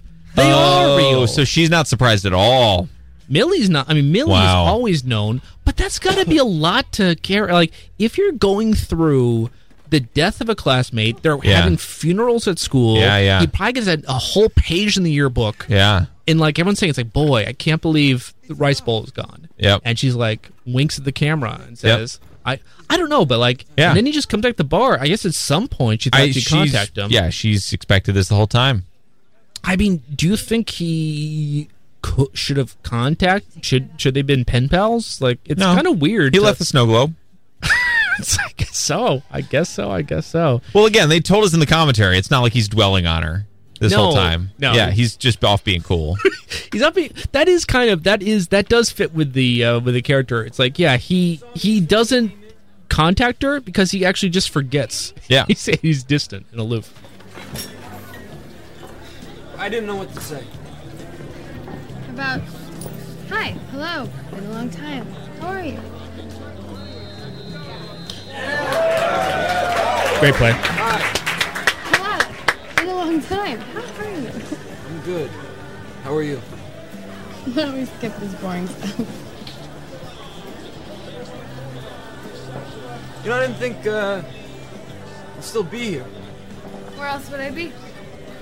You had those lists, right? And, I don't know, you were gonna go travel the world. And... Things change. We all need to grow up, right? So what do you do? Banking. I'm in banking. Of all things, I mean, they're talking about the two interesting parts of conversation are. I think the whole thing is interesting. Why haven't you traveled as much as I thought you would have? Yeah, it's good. Which is, kind of a negative thing to dwell on, but a little bit. I mean, well, no, I think it's more like he is demonstrating his familiarity with her hopes and dreams, right? I mean, this is more of like him showing like, I care about you and what you care about and what you cared about. Yeah. Right? Like, I remember your ambitions. That's a useful thing. Well, I remember, weren't you going to make something of your life instead of what you're doing? Well, there's that angle. There, it does get there's right. Yeah. And then she talked about occupation. I mean, honestly, if I met someone who faked their death, I would want to know just how'd you get out of that river? Yeah. Well, how'd you get out? I mean, just logistics of not dying. And then the two is, like, you have a job? Like, do you have a different identity? Like, right. I mean, just... And he'd say yes. See, I mean, honestly, the logistics, I would find fascinating. They're skipping the boring stuff, okay? Yeah, they're getting right on what is your occupation. Yeah, they have skipped all the small talk, and they've gotten right to the interesting stuff. Absolutely. One more piece of this, the last of the commentary things I put out today. I like it, yeah. You like it? I like it. They have this kind of strange connection as a result because his life has become her dream. So it worked really well. And we tried to be subtle about it. We didn't lean on it too hard. You sort of see it in her locker that she's got all this stuff when you meet young Millie Very in subtle. the hallway, and we refer to it just obliquely, but it's underneath the story. It's in everything that is related to their relationship. His life has become, or her dream has become his life. His life. That's cool. Subtle though. It's subtle. But it's cool. The thing, that's good on them. You were gonna leave without saying Good on him. Okay, let's see what else we got here. You must have a lot more notes. I do. They drink another Budweiser. I wrote that down. Good choice. Yep. And then I had the thing about the pint glasses, that they're British Imperial pint glasses. Good call. Yeah, thank you. That was my call. And that's all I've got for now. Do we want to? We could trace through the jumps that happen here. Want to do a jump count? Yeah, we can do a jump count. Well, one more note I think is interesting. The gate to get into the courtyard. Yeah. There's no handle. People you just got to punch through it. That's why everyone's so excited. No, it's like it opens out. You just push on it, but on the other side, you have to like pull the top of the gate. It's a weirdly awkward gate. Well, it's not even. Is it even a gate? Is it? Oh, yeah, it is. Yeah. Okay. I thought it might just be two panels. I would have put fence. a door. I would have put a door in it. I put a handle on it. Is what I'm saying. I see. Okay, jump count. Jump count is pretty easy for me. I've got it locked in. Okay. I think it's 2. And they're confirmed. Now, you could say there's some unconfirmed ones about all the between Millie's mom's house and all the when he's getting all his clothes in order and all that. It is possible. I'd say if there's doubt, he could have just walked over to the clothes store. Yep. Gotten a Target, gotten a shirt and put backpack. his other clothes in the backpack. And the question is, the bag. Yep. He could have walked up the ladder to the top of the water tower, or he could have gotten a long stick and you got a fishing pole. Yeah, I'm not saying they're confirmed. I'm just saying there's a possibility there's more jumps in there. There's a possibility he took a fishing rod and hooked his bag of money. That is a possibility. And took it down. Yeah. I would not call it a guaranteed leap. Okay. But we have 2 guaranteed leaps because we see them. We do see both of them on screen. Yes. One of them is bringing Mark into the bank vault. Correct. And then the other is him doing a pretty cool-looking disappear move in front of Mark to exit the vault. Didn't know my own jumping capacity. Yes, yeah.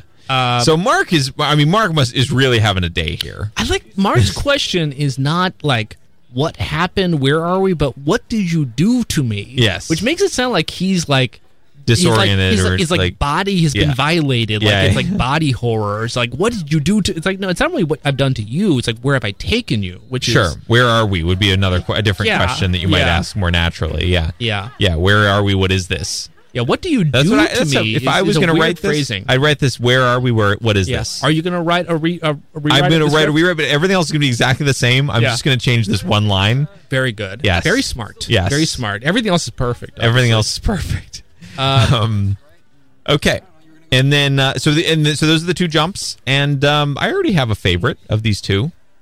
We'll get to that. Yeah, I mean, I don't want to tip my hand. Let's talk about just a bit of a question. Yeah.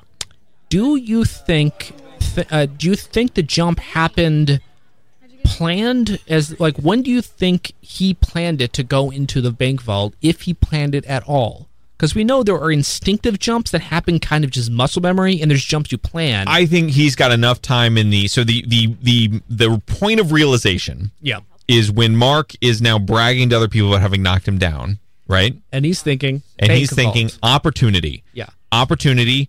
Jumps up, starts running at Mark. That is, I think, that is one continuous plan forming for him at in that second where he's going. Opportunity to tackle into a space that will be obscured enough that I can bring him somewhere else. Yeah, the famous alleyway. Yep, and I'm going to bring him to a secure place. I mean, what's in a bank vault? It's secure, it's off-putting and weird, and also famously, it's tough to get out of. Very tough to get out of, and Mark is going to have some explaining to do. Yeah. It does seem. I mean, I'd say it does seem to blow his teleporting cover.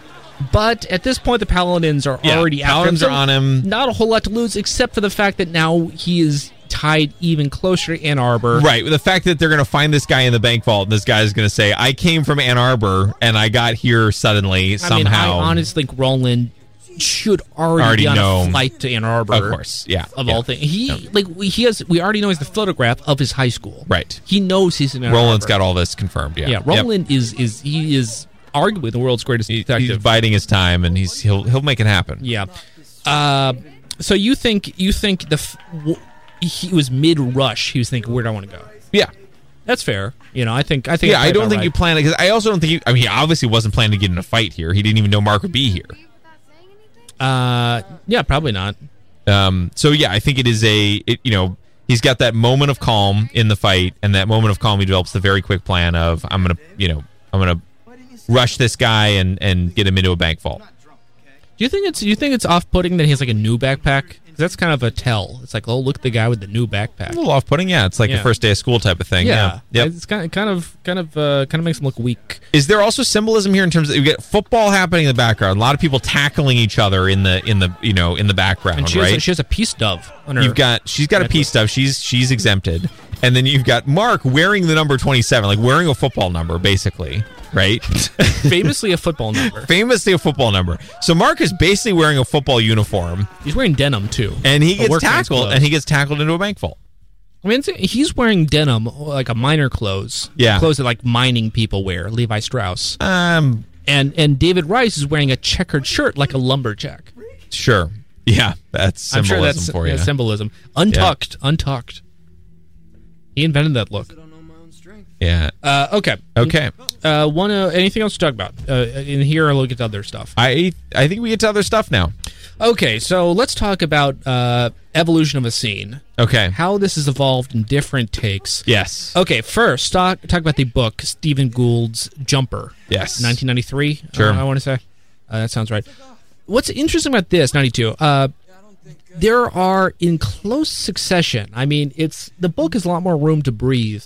But in the book, he goes back to Stanfield, Ohio. He runs into high school friends, and he gets invited to just a high schoolers' party. Oh. Hosted by some of the high school. Cool, like you do.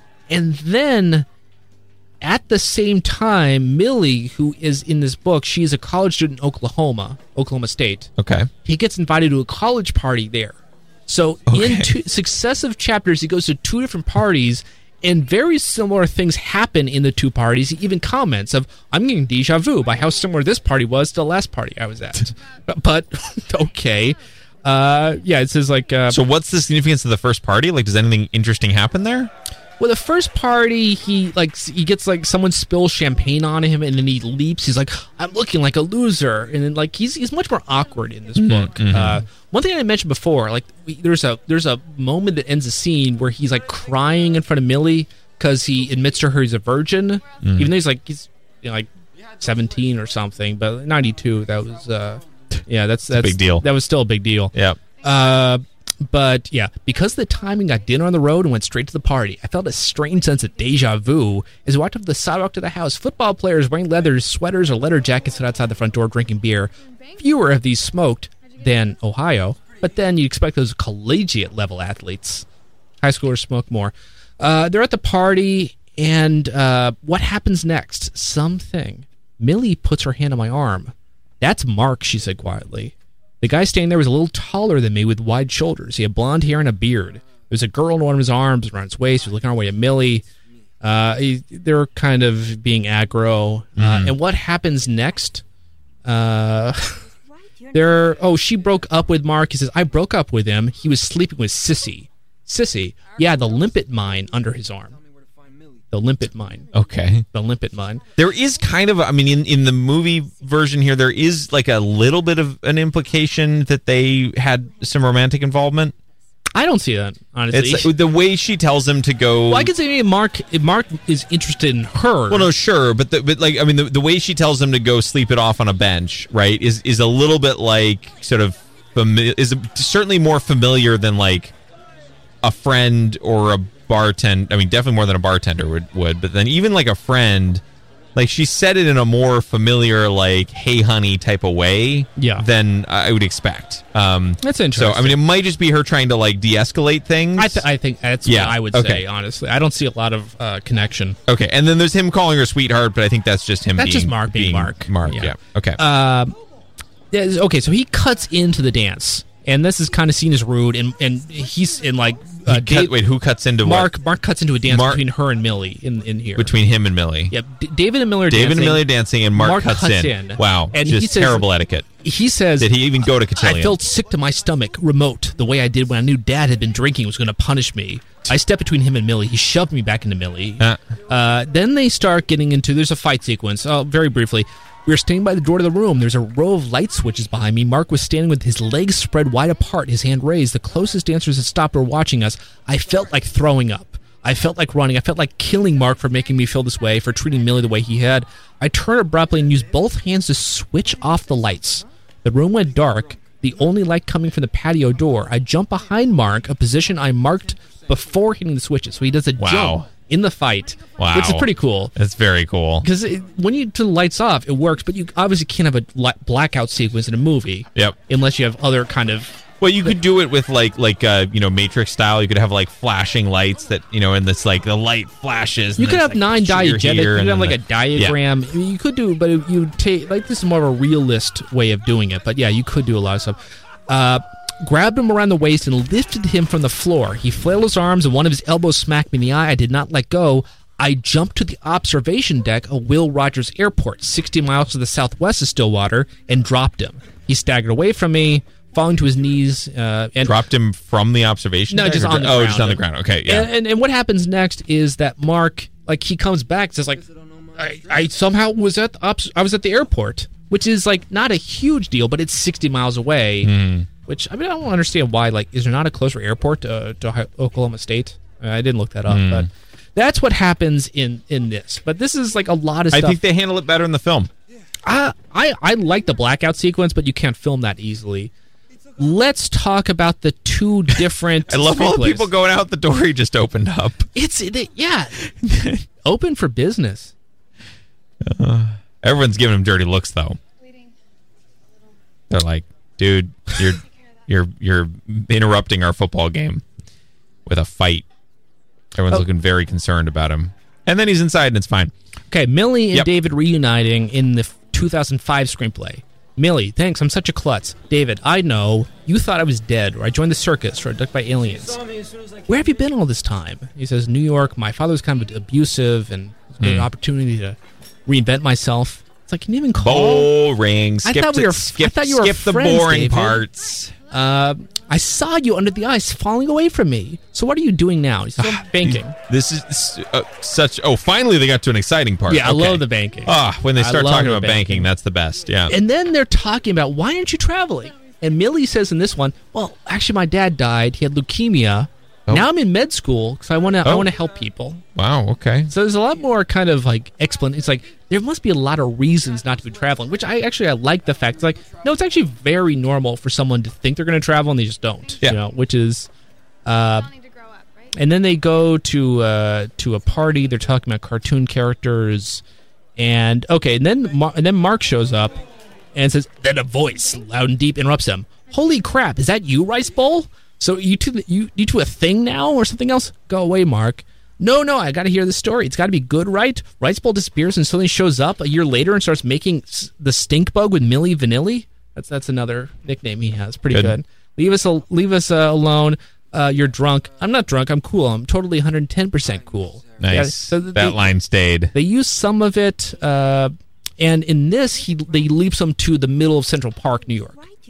Not the bank vault. Less cool than putting him in a bank vault. Actually, it's in Strawberry Fields, Central Park. I mean, certainly a lot more like that will create a lot less of an issue with everyone in the environment. I mean, leaving Mark in a bank vault is going to create some serious problems within and around this bank, right? I don't think it's worth it. I mean, I think just moving him hundreds of miles away is alone pretty disorienting. No, for Mark, sure, but then that just becomes like, no one will believe me that I end up suddenly in this other place, which is right? Good, which is what you want. Versus leaving in the bank vault. The bank vault's worse. I know. It creates this huge issue now where the bank has to deal with Mark being in their vault. And we'll see what happens next with that. But it's not great. Voiceover, David Rice Jumper. Yeah. Voiceover. That was when I realized I could take people with me. Mm-hmm. I don't think we needed that. No. Did not. Okay, that's on page 34 of the screenplay from 2005. Yeah. The 2006 screenplay is completely different. It's also page 34. Okay. What's interesting about this is the the chronology. This is also about tightening it up. He does not jump to Ann Arbor to get away. Instead, earlier he's talking to the psychologist of like, I feel upset, my dreams are bad, and the psychologist says, you can't run from your problems forever. Maybe your mind is trying to tell you something. Maybe there's something you need to go back for. Oh, and he says, and then he goes back to Ann Arbor. At the same time, you see Roland working to break into his apartment. So these are happening in parallel. And what's funny here is, he talks to Millie's mom. That happens almost the same. Millie's working at a coffee shop at this point. She works on Flanagan's on Maple Street. Flanagan's. Yeah. She wears an apron and a hat. Not where we thought she'd be. That's what's in there. He jumps closer to it. They talk to each other. David, Millie, is that you? You're the last person in the world I expected to see here. Yeah, you too. So how are you? Where are you? How have you been? New York. Been living in New York. You been in New York this whole time? And they don't have phones there? What do you mean? I mean, you could have called. I didn't think you'd be here. Where else would I be able? And they go. So what's interesting is like there's no Mark here. Like they go straight to them talking. Yeah. Didn't you say you'd be in Paris, London, Rome? You had a list. David, that was the 8th grade. I used to say I'd own a pony and marry the first man I kissed. You never left. He's realizing she's not the 14-year-old dreamer anymore. I went to Detroit a few times. Does that count? This is good. Yeah, I mean that's fun. I like Detroit. Detroit matches are good. The manager says, "Millie, orders up. 1 second. Okay, it's good to see you, Millie. Wait, there's a thing tonight on the Hill. So there's a party to go to. So it's a whole thing. A lot, though. So they condense it. And what happens next is there's a party. Parties aren't really my thing. It's like, yeah, me neither. It'd be perfect. Give us a chance to hook up, to catch up. 9 o'clock. And she whips a pen. She writes down an address. I love the screen directions. She scribbles an address on the napkin. She slides the napkin towards David. This is me. He looks at the napkin. A local address on a cheap napkin from the coffee shop. Great. He looks at the napkin. It's explaining, continues with the napkin. Yep. A coworker, Fiona, tattoos, attitude, steps up, watching David leave. Who's that? He's cute. Just an old friend.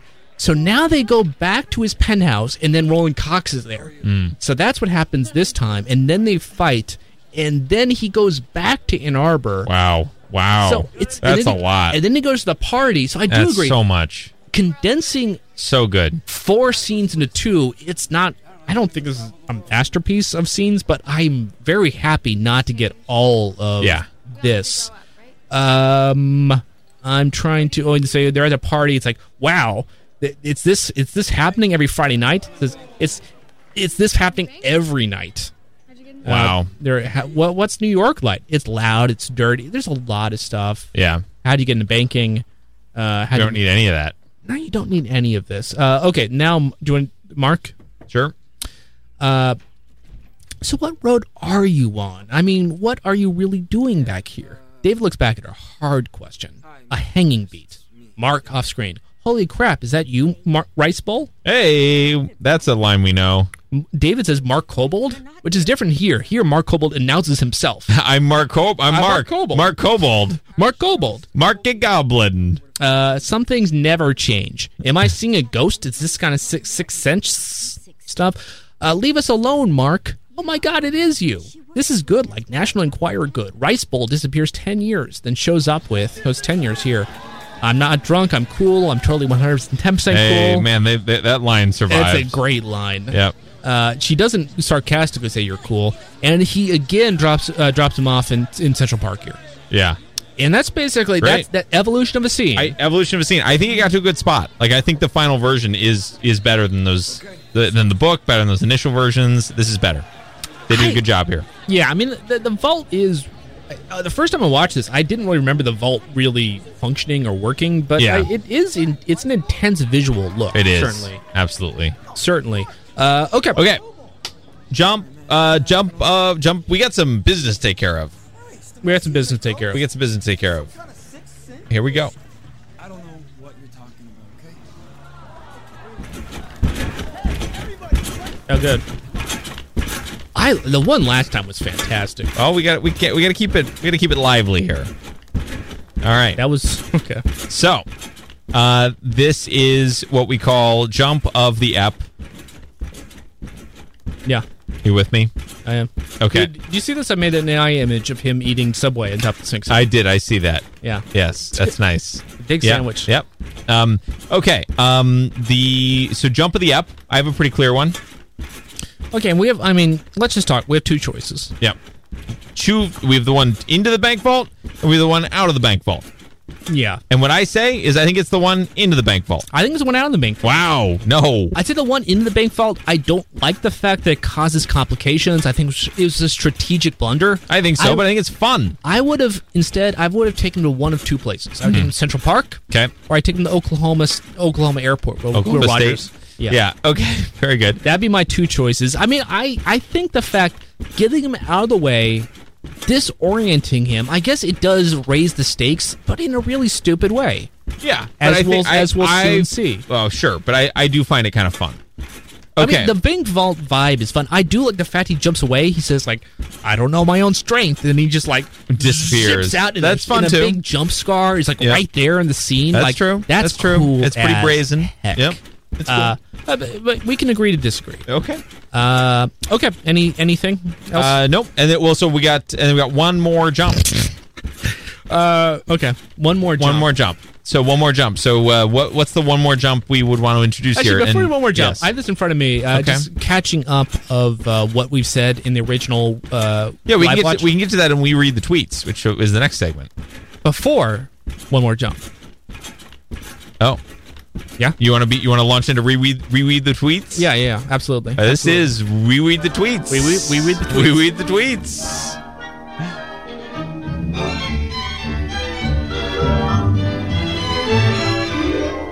This is We Read the Tweets. August 27th, 2021. We have. Let's start with the last, because we didn't do the last 5 minutes. So this is when we, for context, for anyone that doesn't follow along, we're screening movies to find out what's most appropriate, and we like to document our experience with these films. If we're doing this again, we need to find one, because you are now done with X. You're an XX. I'm XX. Yeah. Well, if we did this again, I think we'd do it on. We don't know. We have to figure it out. I think we do it. I think we do it on Substack. Wire chat. There we go. Yeah, but then the problem is that doesn't really leave a record. You just copy and paste. Okay. Plain text, baby. All right. We do it. Yeah, I guess just over email. You post it on the website. Just email back and forth. That works. Yeah. So okay. This is We Read the Tweets. We Read the Tweets. We Read the Tweets, and that is where we go back and see what we were saying at this point when we were watching the film raw for the first time. Yeah. So what were we saying? Pretty similar things.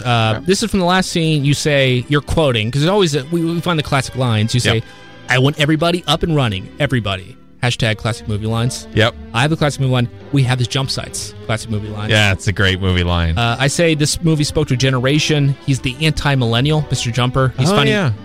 Because everyone is suffering in the impending Great Recession. Yep. As they're watching this movie, but instead he's just, he's not stuck in his town underemployed. No. He's everywhere. Because, unemployment. This is the job market was a lot more slack back then. I know Mr. Jumper does not feel comfortable drinking a mere Bud.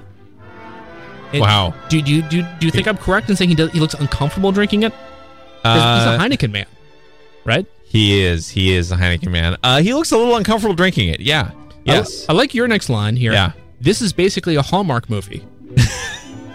It's true. It is. You have the guy from the big city coming back to his small town and, meeting the girl from his He needs to high learn that school it's not about New York City penthouses. Yes. And jumping. Yes. And the Sphinx head. They're probably going to adopt a dog soon. Yeah. The Hallmark movie is like, we have this high, the fast-paced business world. You're always going to the Sphinx head.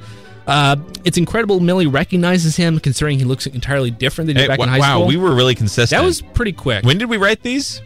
August 27th, 2021. 2021. Okay, so we haven't changed that much in 2 years. Yeah. You say, I really hope we get regular check-ins on Mark in the dark server room that Hayden jumped him into. I thought it was a dark server room. It does kind of look like a server room because the safe deposit boxes look like server racks. I can see that. And then the lighting does, it could be a lot of blinking lights or something. Blinking lights are a lot more like a server room. Yeah. You say, are we supposed to be rooting for Hayden? Does this movie have a protagonist? These are questions we may or may not find answers to. Mm-hmm. I respond, Hayden is obviously a protagonist, talented, cool, likable, but he simply needs to learn some maturity. Life is not about jumping after all, and then we're caught up. Okay, that has been We Read the Tweets. We Read the Tweets.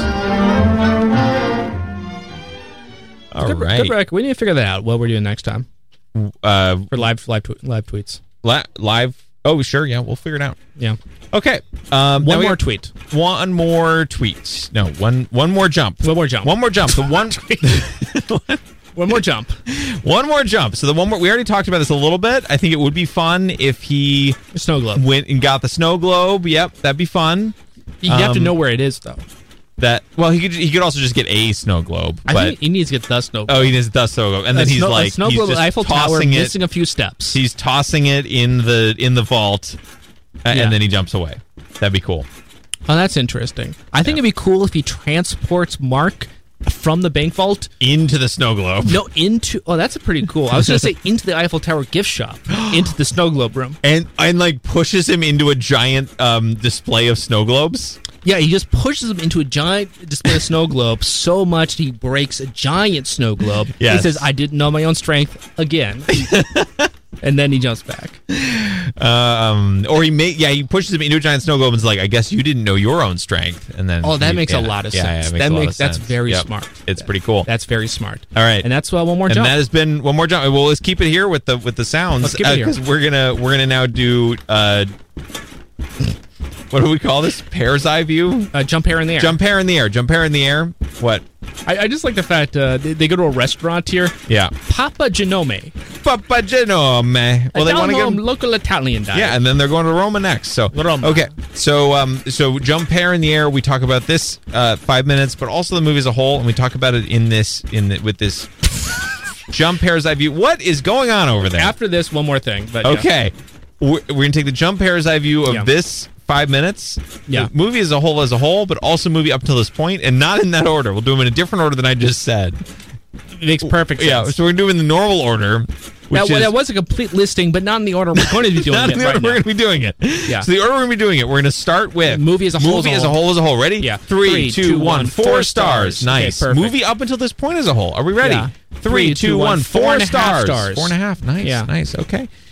These 5 minutes. 5 minutes. The last 5 minutes. What we just heard. What we've just seen. Ready? Yeah. 3, 2, 1. 3.5 stars. 1 star. Wow. Okay. I think this is one of the weakest. There's not much jumps. Yeah. It's kind of boring. I like the bar ambiance. Okay. I'll say 3. I'll go lower to 3. We'll negotiate. I'll lower it to a half a star. Wow. Oh no. Yeah. I raised mine to 6. Okay. I'll raise mine to 1 again. I'll reduce mine to 3. Okay. Okay. Sideline right now, really quick. And that has been jump hair in the air. There we go. All right. This is very important. Also, we need to wrap up because we actually I know live we do. DJ happening. We do need to wrap up, and we're going to. This is very quick. Millie, I still have it. The snow globe. You still do? It's the only thing I have in my collection. Wow. And then talk about the best cannolis in Michigan. Here's contact info. If you want to contact us, here is how you do that. Website. Just Earful of. We'll see how it works. Website. Update. No updates. Electronic mail. Email is staff@earfulof.com. Jumper.com. Electronic mail. Update. No updates. No updates. Social media.